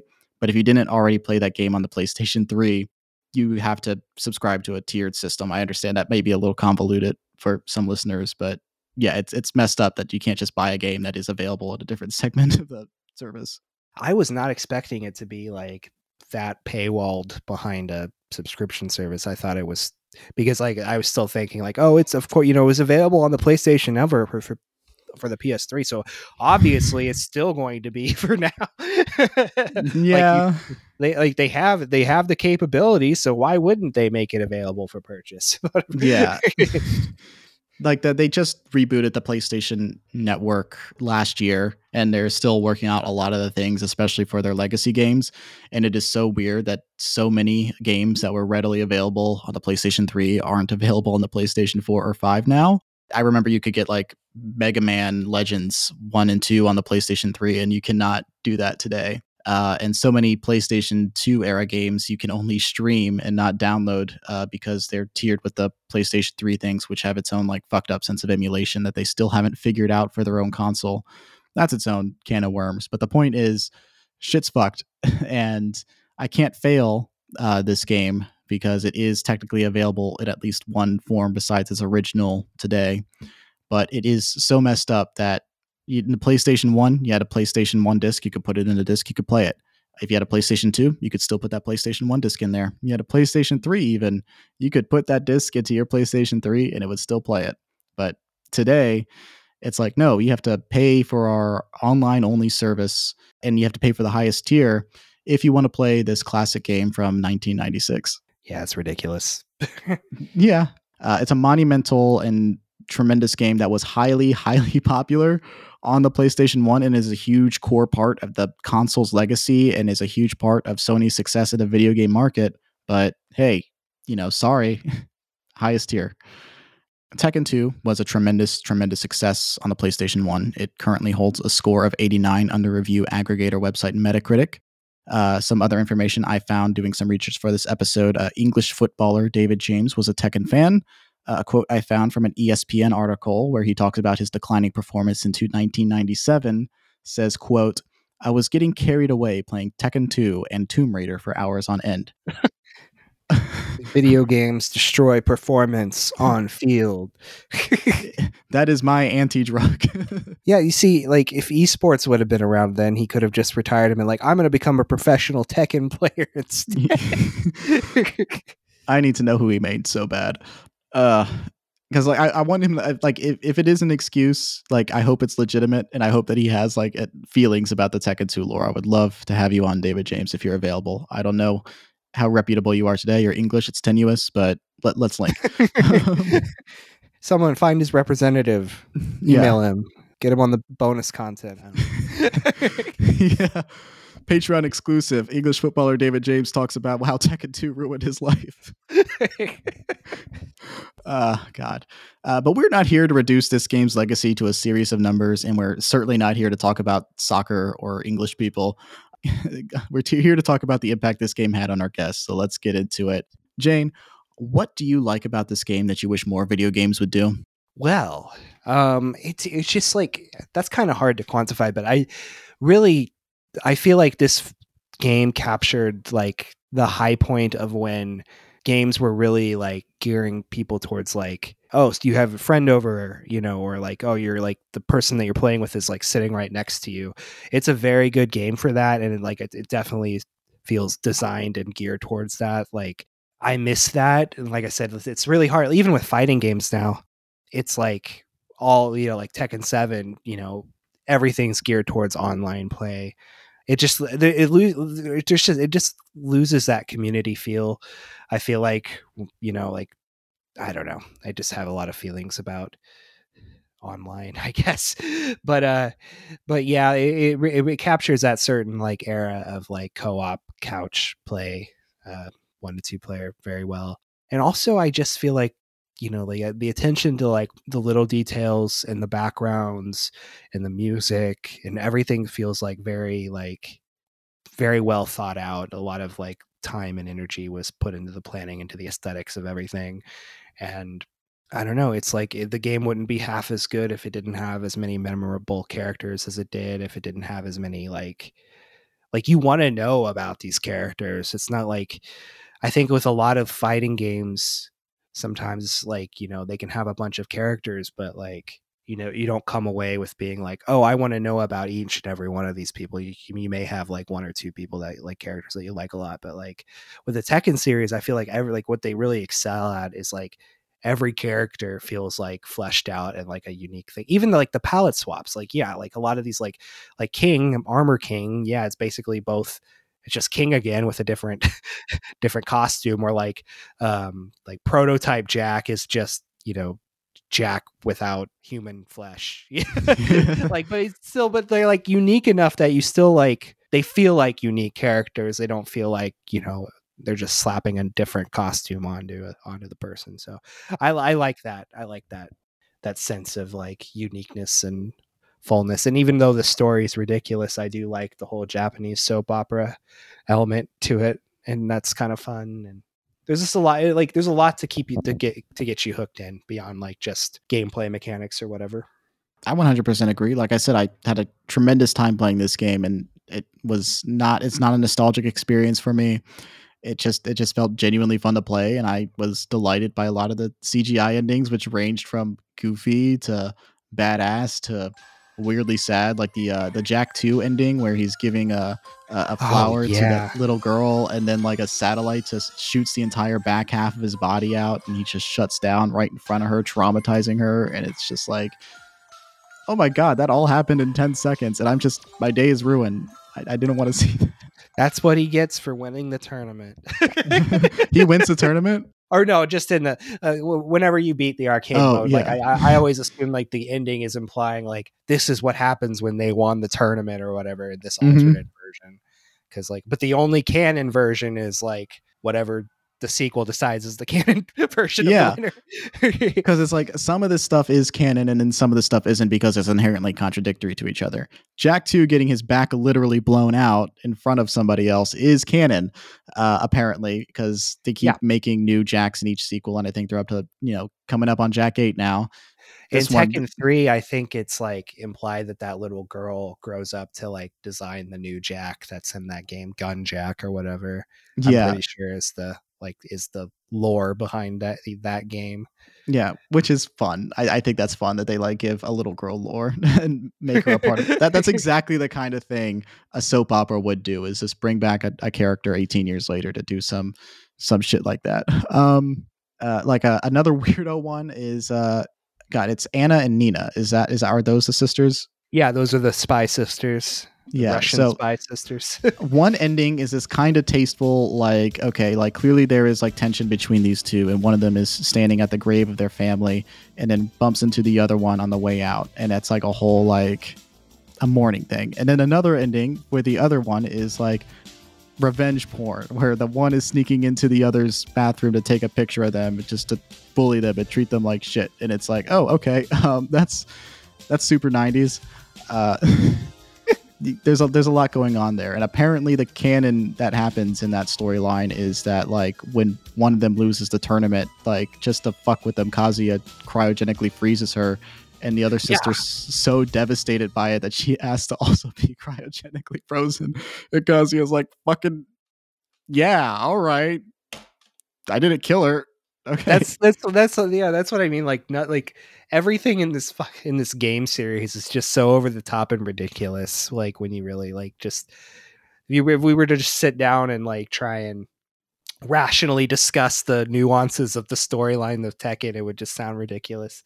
Yeah, and that's why I think it's so funny that they tried to make a live action Tekken film, because it's like, how are you going to? You can't. There's no way to do all of this into a film and make it worth anything, and apparently the Tekken film is not good from what I know. So my thing about that is, you tell me there is a live action Tekken film and my mind immediately goes to Kangaroo Jack and how dog shit that movie was. And it's like, no. I don't even know if they put Roger in the Tekken film. They should have. They should have, and that's the whole thing. It's like, you have to put a kangaroo in the Tekken film if you make it. You can't put a kangaroo in the film because Kangaroo Jack is so terrible. It's contradictory. There you go. Apparently the backstory of that film, it was supposed to be like an R-rated comedy film, and they just sort of recut it into a PG kids movie and then lied to the audience about there being a talking kangaroo in it. Yeah, that was I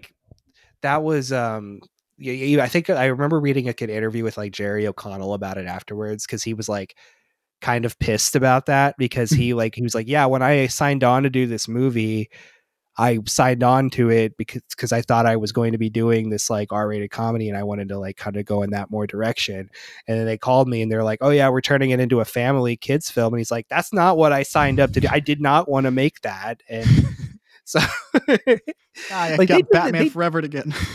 There was like a couple times that happened in that early 2000s. There was that movie Snow Dogs, I think they did that with as well, where they like tried to imply that like Cuba Gooding Jr. was like gonna be hanging out with talking dogs, but it was just a dream sequence of him like talking to the dogs, and that's what they showed in all the trailers. So kids were like, where are the talking dogs? Why was that the thing that they were trying to pull people in with, like talking animals specifically? It's like, let's lie. Why so not hard just make a talking animal film then, if that's what you're gonna like try and make? Because you're like, well, obviously that's what people want to see, but we just don't feel like actually making that movie, so we're gonna trick you into thinking that that's what this movie is, but we just didn't feel like making it, so here you go.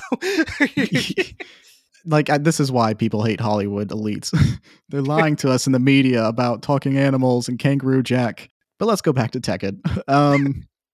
Michael Shannon should be in Tekken, is what I'm saying. Yeah, let's get a new Tekken film going, and we'll get Michael Shannon to play Kazuya. Oh, God. If anybody can do it, no. But no, talking about stuff that's great about Tekken, going back to that. One thing that I really loved about this game that really sent me back to my childhood was that team battle mode where you could just Yeah, team battle mode ruled. I loved playing that. You were talking about like the cooperative experience of playing that game with another person. That is so much in the spirit of what playing with another person for hours on a video game that is on the surface simple, how much fun that could be, because you could just pick countless characters and you can just throw them at each other and have you're basically setting customized rules for yourself. Yeah, I used to do that with my siblings all the time. I mean, that was part of also why you wanted to unlock all the characters, because you wanted to be able to have as many people to choose from when you play, do stuff like that. It's I want to play with the grandpa and also with the kangaroo and the devil on my team. You can only do that by beating arcade mode. Yeah. I don't know, those teams, that almost inspires your imagination even more. Why are you using this team configuration? What is your imagination doing to justify that? Are you guys telling a little story with heroes versus villains, or weirdos versus weirdos, whatever you're doing? Yeah. When I was a kid, I did there was a team battle mode equivalent in the Budokai Tenkaichi game, specifically 2 and 3. You could have up to 5 characters on your team. And I remember going down with a pen and paper with my little brother and sort of crafting scenarios where you have team configurations. It's what 5 characters can we make fight these 5 other characters, or 3 on 3s or whatever. And it's just it makes the imagination go wild. And I can just imagine kids doing that with Tekken 2, just making little scenarios, or just weird little rules and playing within that space. It's funny you mentioned Dragon Ball Z, actually, because I feel like part of why I even got into that show as a kid was because of Tekken, because you just got so into that game, and just creating this world, this greater world within my own imagination with my brothers and stuff, and then to just randomly stumble upon this cartoon that was kind of what I was imagining a Tekken series would be, in a way. Mm-hmm. And so I just got really into that show because I was already so into Tekken. So it was kind of making me think. And I know there was a Tekken anime film that wasn't very good that came out around that same time. But I was just thinking I wonder if instead of Dragon Ball coming over, if they had developed a Tekken anime series and brought that over for Toonami instead around the same time, if the Tekken series would have taken off the way that Dragon Ball did, because people are already familiar with the Tekken characters and stuff. And I don't know. It's interesting for me to think about. I had to look this up to verify it, because I thought that there was something that Netflix was doing, and there is a 6-episode Tekken anime on Netflix that follows. It's the coming of age story of Jin, something that the game director Katsuhiro Harada wanted to emphasize since Tekken 3 that did not highlight Jin's past. Show Jin's tragic backstory. So they eventually got to it. It came out in late 2022. So not sure, do you know if it's good or not? I did not look. let me pull that back up, because they did have a I don't know if you ever saw I don't know if you ever saw it, but there was a anime film version of Tekken that was loosely based around Tekken 2, and Kazuya and Jun were the main characters in the film, but it was Kazuya was portrayed in the anime film as being far more of a of a complicated guy.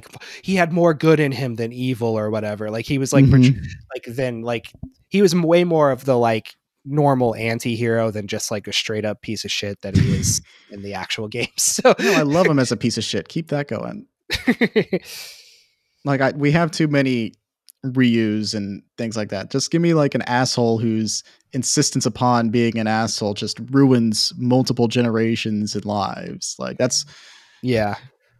The way that Virtua Fighter is like series committed to the reality of fighting one another, Tekken is committed to the reality of living everyday life where there's just overwhelming capitalistic assholes who are evil for the sake of being evil. Yeah. There's a pattern of like the games that I really got into around that time being where corporations are like the main villains of the like thing, like this and Final Fantasy VII being like the two big ones. And I'm like, I wonder if that influenced like my my feelings about capitalism now as a almost 30-year-old. Yeah, I can't speak to that because I played Final Fantasy VII just a couple of years ago, and I played this game like a few weeks ago. So I got to. I mean, I love both of these games. I love Final Fantasy VII so much, and I even love the remake. So like these are all great themes that I get to pick up on and enjoy as an adult. Damn, like growing up in the 90s was so hard because like people could just do that and it would become like a months-long debate on the internet. It's fucking crazy that like Final Fantasy VII came out and the main characters are terrorists, like eco-terrorists. And like I'm imagining like, and that's like the biggest indicator of like what was acceptable pre 9/11 to do in media and what was acceptable post 9/11 to do. Yeah. Because I'm like, there's no way that Final Fantasy VII would have like been given like as much of a push in the US if it had come out like post 9/11. Yeah. You know? It's like no, we can't allow that, you know. Yeah, like it's so weird because like when Square was hurting for money after Spirits Within didn't do well and they went back to the Final Fantasy VII, well, it feels like a lot of that like political bite went away and I wouldn't say diminish the art of Final Fantasy VII. Final Fantasy VII is always going to be there and ready to play whenever you want to, but it did sort of like focus the attention away from those themes and just sort of make it into like the same media branding that everything else is sort of becoming like. Yeah, and like, you know, I played a lot of those, you know, I played Dirge of Cerberus and I think I had Crisis Core on the PSP and like, you know, I never saw Advent Children, but yeah, I never like, there wasn't like the supplemental stuff that they were releasing around that time. It just never felt like it added anything. It was more of like, look how emo Vincent is. Like he's such an emo character and he's a heartthrob. And this is like 2005 when like My Chemical Romance are everywhere. And like, so you should play this game because this guy's the main character. That's how it felt to me. Yeah, you know, and on a level, like I'm not saying I miss that, but like the way that spin-offs were back then, you know, with the PlayStation P being like, let's have like a side character get their own video game like Daxter and Clank from Ratchet and Clank, and then like let's have a Zack Fair spin-off, like a character that's in Final Fantasy for all of 5 minutes, and then also let's get Vincent in there, a character who is literally optional and missable. I know that was the craziest part. It's like you can play the entirety of Final Fantasy VII and not ever have him as a party member. No, and like he's that you know, superfluous to the actual story. And in fact, it was like I never even got him as a character until I got a strategy guide, because like the stuff, like I wasn't smart enough to figure out the clues to figure out what the combination of the lock was to unlock him or whatever. It was like a kind of a convoluted process to get him. And yeah, so it's an interesting that they decided, but maybe that's why they decided to him, because it was like, well, this is a guy whose like backstory is like his like character story is like barely touched on in this game, in the main game. So I guess we can do something with him or whatever. Since he's optional, he can't really have much of an impact on the plot, but he can feel a way about it. Yeah, exactly. Yeah. He's just funny because he's also like the only Final Fantasy VII character that like wears what he is on his sleeve. Like everybody else is like a contradiction where like, oh, Barrett is like this big burly eco-terrorist, but he's actually a very sweet, sensitive and thoughtful man. And Tifa is like this buff fighter who's actually super sensitive. And Aerith is this little gremlin going around causing trouble. And then it's like, Vincent's Vincent. That's just what he is. Yeah. It's like the main crux of like Final Fantasy VII is that like, you start off with Cloud just being this like stereotype of the silent protagonist who's like emotionless or whatever. And then it turns out that he's this like big failure of a dude who like just kind of fucked up and was like overly emotional or whatever, and like lost all his memories and was like, I'm sorry guys, I can feel and care about things again. And then it's right, then it's like Vincent's an emo vampire who's an emo vampire. He took my wife, Cloud. Is the Cloud's like, I don't even know who I am. He's an immortal vampire. That's why, like I said, it was like just so clearly like that was also like just a huge ploy to like cash in on the whole like Hot Topic era. I feel like giving him his own game because he's a very Hot Topic character. Yeah. Look, it would have worked on me. I thought Vincent was a very cool design character. Oh, I own the game. Yeah. I'm not gonna lie. I played it. I owned it. I thought Vincent was cool, but like being an adult now, you totally see how transparent it was why they made those decisions. I don't want to sound like I'm shitting on it. I just think it's a lot of fun. And I did like, I'm glad that like Final Fantasy VII kind of does have like a radical spirit about it again. With this new game that's also like kind of reckoning with the legacy of Final Fantasy VII a bit in the meta text of it. So hey. Yeah, I think that's really cool, and it's a very like they could make it the Twin Peaks, the return of games. I literally said that, yeah. Like like the way that they did redid the Evangelion movies or Twin Peaks: The Return. Like let's go back to it now that we're all mentally healthier again. Yeah, exactly.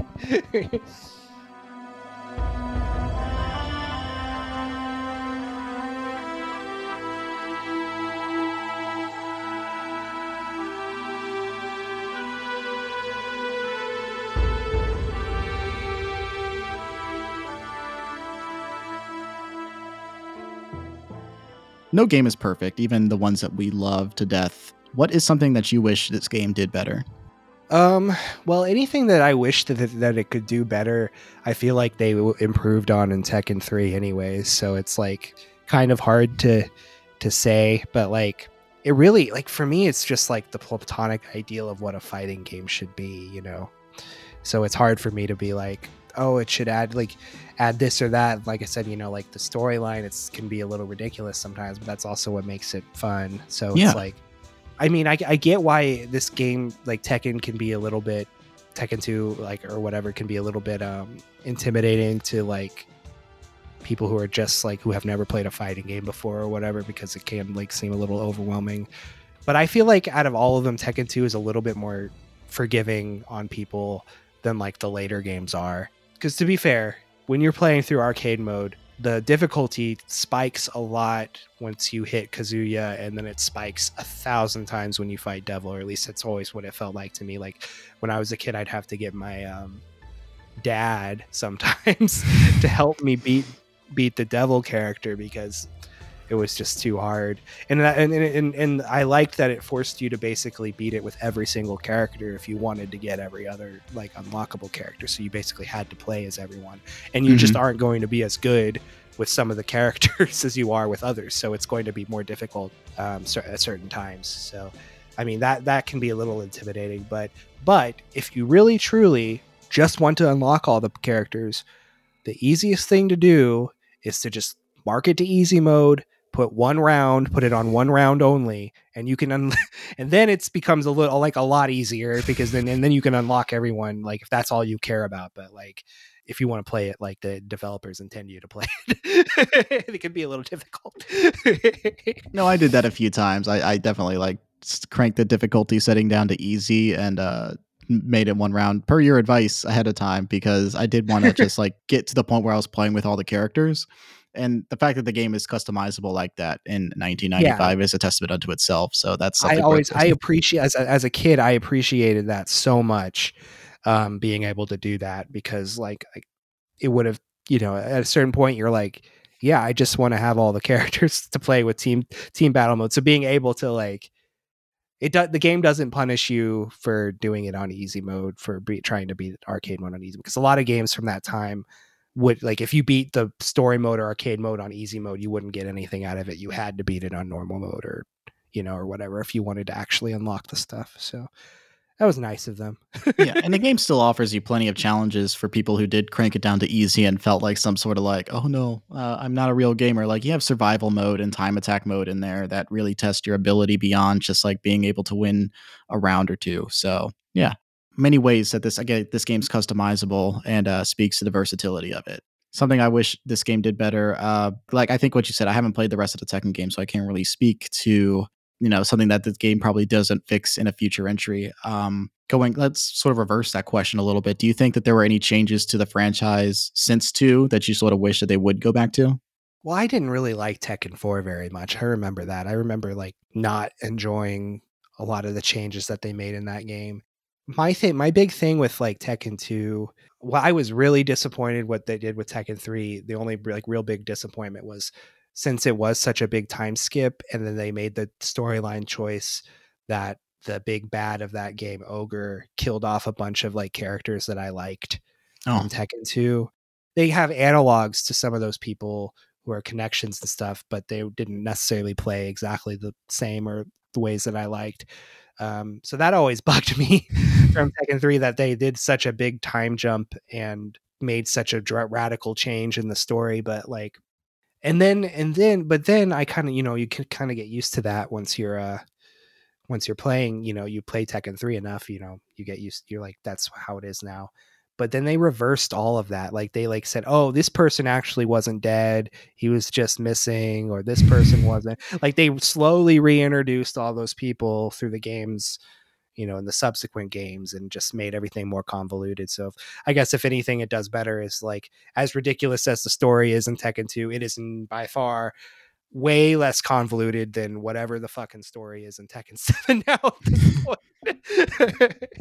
So that's probably something that the later games, the story has become a little bit too trying to explain it now to somebody who has no idea what Tekken is, they would say you sound like a crazy person. So probably. I did try and read up a bit on the future of the franchise just to see where the direction went for this. And one thing I was very surprised by was Jun Kazama, the mother of the future protagonist of the series, and somebody who was intimately involved with the antagonist of this game, disappears from the series after this game and never really pops up again as a character until apparently Tekken 8 is going to have her as a playable character for the first time in the mainline series. It's that's surprising to me, because that she was like the one actual like, oh no, she's dead. We're never going to bring her back. Mm-hmm. Everyone else will bring back but her. And now they finally, that's what you said. It sounds like they finally went back on that a little bit, but yeah, that's the thing about this game series. It's like no one ever stays dead. So it's like, or they come back and they're like some demon possessed from something else. I remember in Tekken 5, oh God. Yeah, that's one thing about Tekken 5 that I did that I hated so much was the final boss was Jinpachi, the grandfather of Kazuya, the father of Heihachi. He was like this demon possessed like monster who was so ridiculously hard to beat. Like I mean, like one of the hardest bosses I've ever faced in any game ever. Like even on the easiest difficulty, he was really, really, really hard. Like he had these ridiculous moves. Like he would stomp the ground and like paralyze you, and then he'd like take you out in 2 moves or whatever. And he was like the one, like one of the things about Tekken is that like eventually you get to unlock the boss at the end. Like he wasn't even an unlockable character. Like really, you couldn't even play as him. Like eventually he was that overpowered. That was so frustrating. Like I never beat all of Tekken 5 with all the characters because I hated fighting him so much. Like it would stress me out that much. I get like upset. And I was like, I cannot deal with this. So yeah, the difficulty spike in Tekken 5, that's something that I did not like that they did. So yeah, not every future game was better than Tekken 2, I feel like. So yeah, no. I mean, the reason I like doing this podcast is like I always approach people asking them like, what's the game that means the most to you? Not necessarily like, what do you think is the best game ever? Let's talk about the greatest game of all time. Because in my experience with this series, people tend to point at 3 as like, oh, this is like when the series was like, yeah. But like with you immediately like defaulted to Tekken 2. And I thought that was, oh, great. And I was stoked to play it. And I'm stoked about this conversation just because of, I can understand why this is sort of like the formative direction that the series goes in, but a lot of people argue it's 3. And honestly, for me, like 3 is better, like graphically. Like, I mean, it's like a giant improvement. Like, and actually Tekken 3 is probably one of the best games graphically on the PlayStation 1 period. Mm-hmm. But one of the things that I do like more about Tekken 2 than Tekken 3 is I think the roster of characters is better. Like on Tekken 2, I think the characters that they have are more memorable, and half of the characters from Tekken 2 do not return in Tekken 3. So it's like, that's like, for me, that's like the biggest mark against Tekken 3 of why I would rather go back and play Tekken 2 sometimes, is that it just has more characters I liked and am fonder of than Tekken 3 has. So yeah, that's more than fair. I mean, this game itself, it's great, and I think some people start games from a certain place, or some people just jump immediately to what the most recent game would be. If somebody were to get into Tekken today, they probably jump straight to 7. But I'm glad I had an opportunity to sort of see a game franchise in its infancy and gain an appreciation for it on a foundational level. So thank you for giving me that experience. It genuinely means a lot to me, and I probably would never play Tekken 2 specifically without your recommendation. Yeah, I'm glad you were able to, and I'm glad you had such a good time with it. What was your experience like going through the arcade mode, like with all the different people?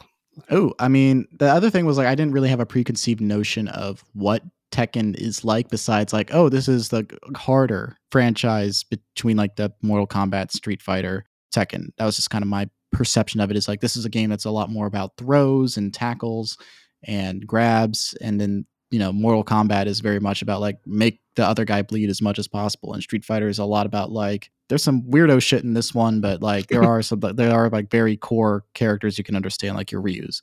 So I think a big thing was like, this barrier isn't as high as, people hype it up to be. It is a game that is a lot more about patience. And since it's less directly like your point about it, like you put it beautifully, like it's a lot more about the defense than the offense. You have to know when to block and then when to, time your attacks based off of that.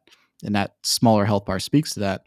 I think it was just like giving me an appreciation for different ways a fighting game can be. And I just appreciated that. And then my experience going through the arcade mode was very much like, I don't know as much about Tekken as I thought I did, because I only really recognized like maybe 3 or 4 characters in total. And one of them was because, hey, that Yoshimitsu guy's in fucking Soul Calibur. What is he doing here? And me having to get that delightful experience of seeing a guy sort of jump around between franchises. I thought those endings were all delightful. Like I said, like the fact that like I could get to the very end and then like see 2 guys having a jump kickoff between Paul and Marshall, or I get this like alternate ending of Tekken 2 where Kazuya defeats his devil form by using the body of his dad to block the laser blast of his devil form, and in 2 blows gets to kill his demon and also his dad at the same time, and he has this smug smile, and it's like, all right, 2 different things. That's the true ending in my heart. Yeah. Like we all kind of want to kill our fathers by kill our demons by using the body shield of our father. Yeah, Tekken, it's a real, when you really get down to it, it's a huge Oedipal fantasy game, but the mother is never seen, so it doesn't have that aspect to it. Mothers disappear and dads are always going to come back. It's great that this franchise is about like three men beating the shit out of each other from across generations, but like hire more female guards, I guess. I don't know. I found out that like Jun is actually like the villain of the tag team games in like their own weird way, and that, I don't know if I'm stoked about that just because like, oh cool, a girl gets to be evil too, or like horrified that that's the only thing like the morally upright character gets to be. It's a really weird way that they do it, because they don't ever like, and they've always been cagey about whether it actually is her or not. It's like this thing called Unknown, and it's like she looks like she's like nude, but she's like covered in this black slime, and there's like a wolf demon that's over her head, and she has like a lot of Jun's moves, but I think people have been trying to figure it out, and it's like well, it might be, but it's probably not her, but it could be. So it's like even that, it's like not even 100% sure. But like Tekken Tag Tournament's not even canon. So Yeah. That's just a game for. I liked that game just because they were like, all right, we'll just put all of the Tekken characters into one game, so you can just use them all if you want to. So I liked that. It's like Gonzo fan service, which is fun. Yeah. And also it's just fucking weird because of like, hey, check out who is like the final boss in this one. It's like, oh shit, the person you haven't used since 1996. Yep. Like that was fun, but like getting the endings was like really a legitimately exciting experience because it has that very 1996 FMV animation, and Paul is making the weirdest faces, and you get to see him punch a boulder, and that's like his whole ending. I just think like there's something extremely charming about this, and it's not because like I'm nostalgic for it, but just because like games were different, but like not in a way that is shitting on a lot of the games now, because there's plenty of great art out now and they're great fighting games. And I don't think Tekken is bad now, but I just find something so moving about the way that this game was able to do so much with so little. It really is a good testament of like why fighting games around that time, and especially like the PlayStation, like the PlayStation was like great for fighting games. It was great for RPGs, and you really see why in a game like this, I feel like. Oh yeah, for sure. So ending question for you before we move on to the end here. This is obviously a game that means a lot to you. So I am offering you the opportunity to transport yourself into the Tekken franchise, and you get to have a special move, and you get to pick your stage. What would your special attack be? And where would you set as your arena? I mean, if I had to, I always liked the move that Heihachi did, the Noogie move, where the electricity comes out while he's doing it. Like we used to like make fun of that all the time as kids, so that'd probably be my move. And I'd want to fight on top of the skyscraper in Hong Kong, that kind of like where they're kind of like trying to emulate the whole like Jackie Chan film aesthetic. Mm-hmm. Like that was always my favorite stage. So that, or the Hall of Mirrors. The Hall of Mirrors was cool. And or like because Kazuya's throne room, where it's just like completely dark but the carpet's there. Mm-hmm. I always thought that was cool too. These are good answers, but let me sort of like reframe the question a little bit. Like you can make your own special technique, and you can like make any sort of stage of your own from scratch. What would you do?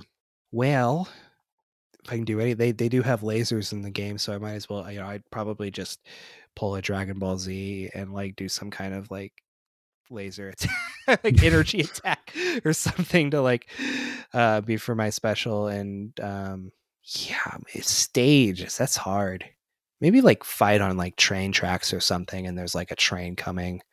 Oh, that's good. Like you have to have like your fight has to be over before the train comes and hits you both or whatever. I don't know. That's good. Like when the timer runs out, the train hits you. That I think that's a good mechanic. They should add that to a game. That'd be fun. Yeah. Yeah. I think I have an answer for me too, actually, now that I passed this question. If I were in this game, and if I were to have like a special attack, I would probably like have a grab that just lets me yell like whatever my specific interest is at whatever given moment at the player, and just sort of like bore them to death. Like right now, I would probably just be like grabbing them by the neck, like, have you ever read Chainsaw Man? Like, and then my stage, I'm a Southern boy. I grew up in Virginia. I'm living in Georgia now. But one constant that is in like all the Southern states is a Waffle House. And what better fighting arena than a fucking Waffle House? Yeah, I think that deserves to be a fighting game stage. Weird that diners aren't more commonplace. And what better place than the PvP zone of the South?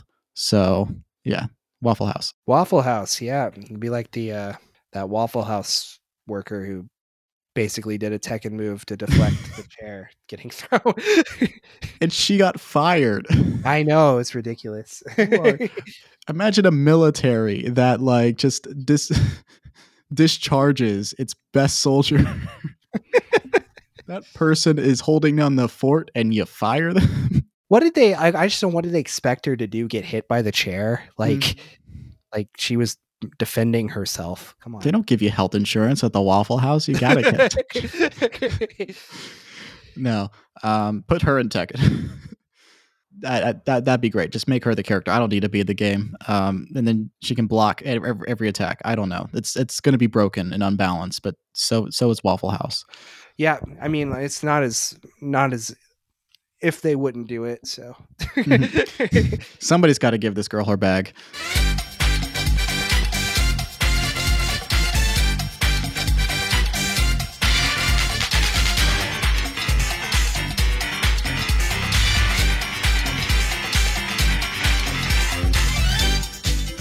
You talked about how Dragon Ball Z is sort of like informed by your love of Tekken. Do you have anything else that's sort of like, oh, I love Tekken, and maybe that's why I love this? Yeah, I mean, I probably wouldn't have watched the film Enter the Dragon later on in life. Like I watched it in high school, but I probably wouldn't have been as like wanting to have watched it without Tekken and the whole like Bruce Lee analog connection there and stuff. So if you like Tekken, I'd watch that film. It's got a lot of the elements from it. Yeah. And that sort of ties into my next question, which is like, besides, Tekken itself, if somebody likes this franchise or just like wants to get a better sense of your taste in general, what would you recommend to listeners, whether it's a book, a show, movie, game, music artist, or otherwise, just based off of their enjoyment of this game or your enjoyment of it?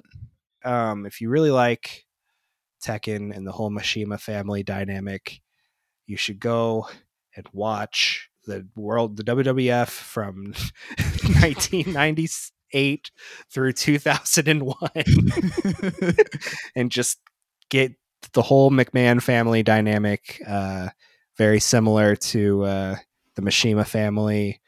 Vince McMahon and Heihachi are very good analogs for each other. So that's my recommendation. Attitude Era WWF. If you like Tekken, came out around the same time. So combat and lots of unique characters and family drama. It's all there. Good answer. Good answer. I love the specificity of it. I have two recommendations based off of our discussion today. The first one is kind of cheating, but I mean, it's the one that's most obvious to me. Lei Wulong is a tribute to the incomparable action star Jackie Chan. Since Lei is a police officer based out of Hong Kong, much like the protagonist of the 1985 film Police Story, directed by and starring Jackie Chan, it is, without hyperbole, one of the greatest action films ever made. The stunt work is incredible. It is hilarious. It's spectacular. Also starring in it is Bridget Lin, who is also in one of my favorite films ever, Chungking Express, which is directed by Wong Kar-wai. It also stars Maggie Cheung, who is in amazing films like In the Mood for Love, also by Wong Kar-wai, and Irma Vep, also Hero, another action film. I listed a bunch of movie titles, but my main recommendation out of all of them is Police Story because of the direct lineage between Jackie Chan and Lei Wulong.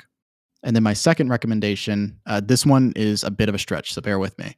You talked about this earlier. In 1998, there was an anime adaptation of the Tekken games that was released as a 2-part OVA and brought to America as a 60-minute feature called Tekken, the Motion Picture. That's not my recommendation. It's not very good. No. But the voice of Jun Kazama in the English dub is, I shit you not, Edie Patterson. Edie Patterson, for those who don't know, is Fran in the movie Knives Out. And she is also in the Danny McBride, Jody Hill series Vice Principals as Jen. And she's also in the incredible McBride Hill series, The Righteous Gemstones.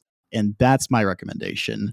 The premise is that a family that built its fortune on televangelism and megachurch grifts live absurdly opulent lives. And the children of John Goodman, the patriarch of the series, are emotionally immature, stunted, power-hungry freaks. Danny McBride, Adam Devine, and Edie Patterson all play Goodman's kids. And they're just hilarious and pathetic characters, but Patterson is just a fucking revelation as Judy Gemstone. Skylar Gisondo, who was in Booksmart as like the funny kid in that, and was the BN kid from Licorice Pizza. He plays McBride's kid. So you have 3 generations of a fucked up family that's constantly at each other's throats, constantly trying to sabotage one another, and constantly discovering new layers to their own depravity. And that's why I connected to Tekken 2, which is also a story about intergenerational infighting by rich, opulent assholes who just want to destroy everything around them. It's hilarious. Check it out. The supporting cast is also incredible. Walton Goggins plays Uncle Baby Billy, who is one of the greatest characters in all of fiction, with one of the most incredible names ever. And he should absolutely be a character in Tekken 8. I'm looking forward. Oh, I can see Walter Goggins as a Tekken character. Yeah. Got a face for it. Editor Kiefer here. Oh my God, I forgot to recommend The Northman. It's this gnarly, epic film that's based on the Scandinavian legend Amleth, whose story would be adapted by William Shakespeare as Hamlet. It's directed by Robert Eggers, who also directed The Witch in the Lighthouse, and he's 3 for 3 with this movie. It's got Alexander Skarsgård, Anya Taylor-Joy, and Nicole Kidman. Willem Dafoe, Ethan Hawke, and Bjork also appear in it. Like the Tekken games, it's this revenge quest with very few sympathetic figures, and there's an action set piece towards the end that very much calls to mind Tekken. I love this movie. It's one of my favorites of 2022. Check it out. Final round. Jane, thank you so much for taking the time to come on my show. Please, before you go, promote the hell out of yourself. Yeah, you can follow me on Twitter at Static Blue Bat. I tweet a bunch. I'm always on there. Probably too much. And you can also you listen to the podcast, Pacino Pod. It's on all of the places you can find podcasts. It's on Spotify, Apple, and SoundCloud. Give us a listen, even if you don't really know anything about Al Pacino. It's still fun to listen to if you like movies. You can also follow the podcast on Pacino_pod at Twitter. And we got a Patreon. And we got some bonus episodes there where we talk about stuff that's not films that aren't Pacino related. So got it all. I think that's all. All right, so that's Static Blue Bat on Twitter. Listen to the Pacino Pod. Subscribe to her Patreon because, look, there's a lot of good bonus content on there as well. Jane, once again, thank you so much for coming on to the show. And thank you so much for listening to this episode of Select and Start. Once again, I'm your host, editor, and promoter, Kiefer. If you enjoyed this episode, please give the show a positive review wherever you're listening to this. Engagement helps the show, and your feedback will improve it. And if you want to get more engaged, give the show a follow on Twitter at SelectPodStart. If you have thoughts about Tekken 2 or any other game we've discussed, send a DM or leave a comment and I will gladly read it on the show. You can also support me on Patreon at patreon.com/Kiefer's Corner. If you pledge at least $1 a month, you'll get early access to new episodes as well as extended episodes with exclusive content. You can also follow me on Twitter at Danny Vegito and find links to the rest of my projects in the description of this episode. The art for this show was made by my best friend, Avery Ott. You can follow him on social media with the handle at AveryRobinOtt. That's AVRY Robin OTT. You can check out the links in the description for his work as well as Jane's. All right, I think that's it. Perfect. You win.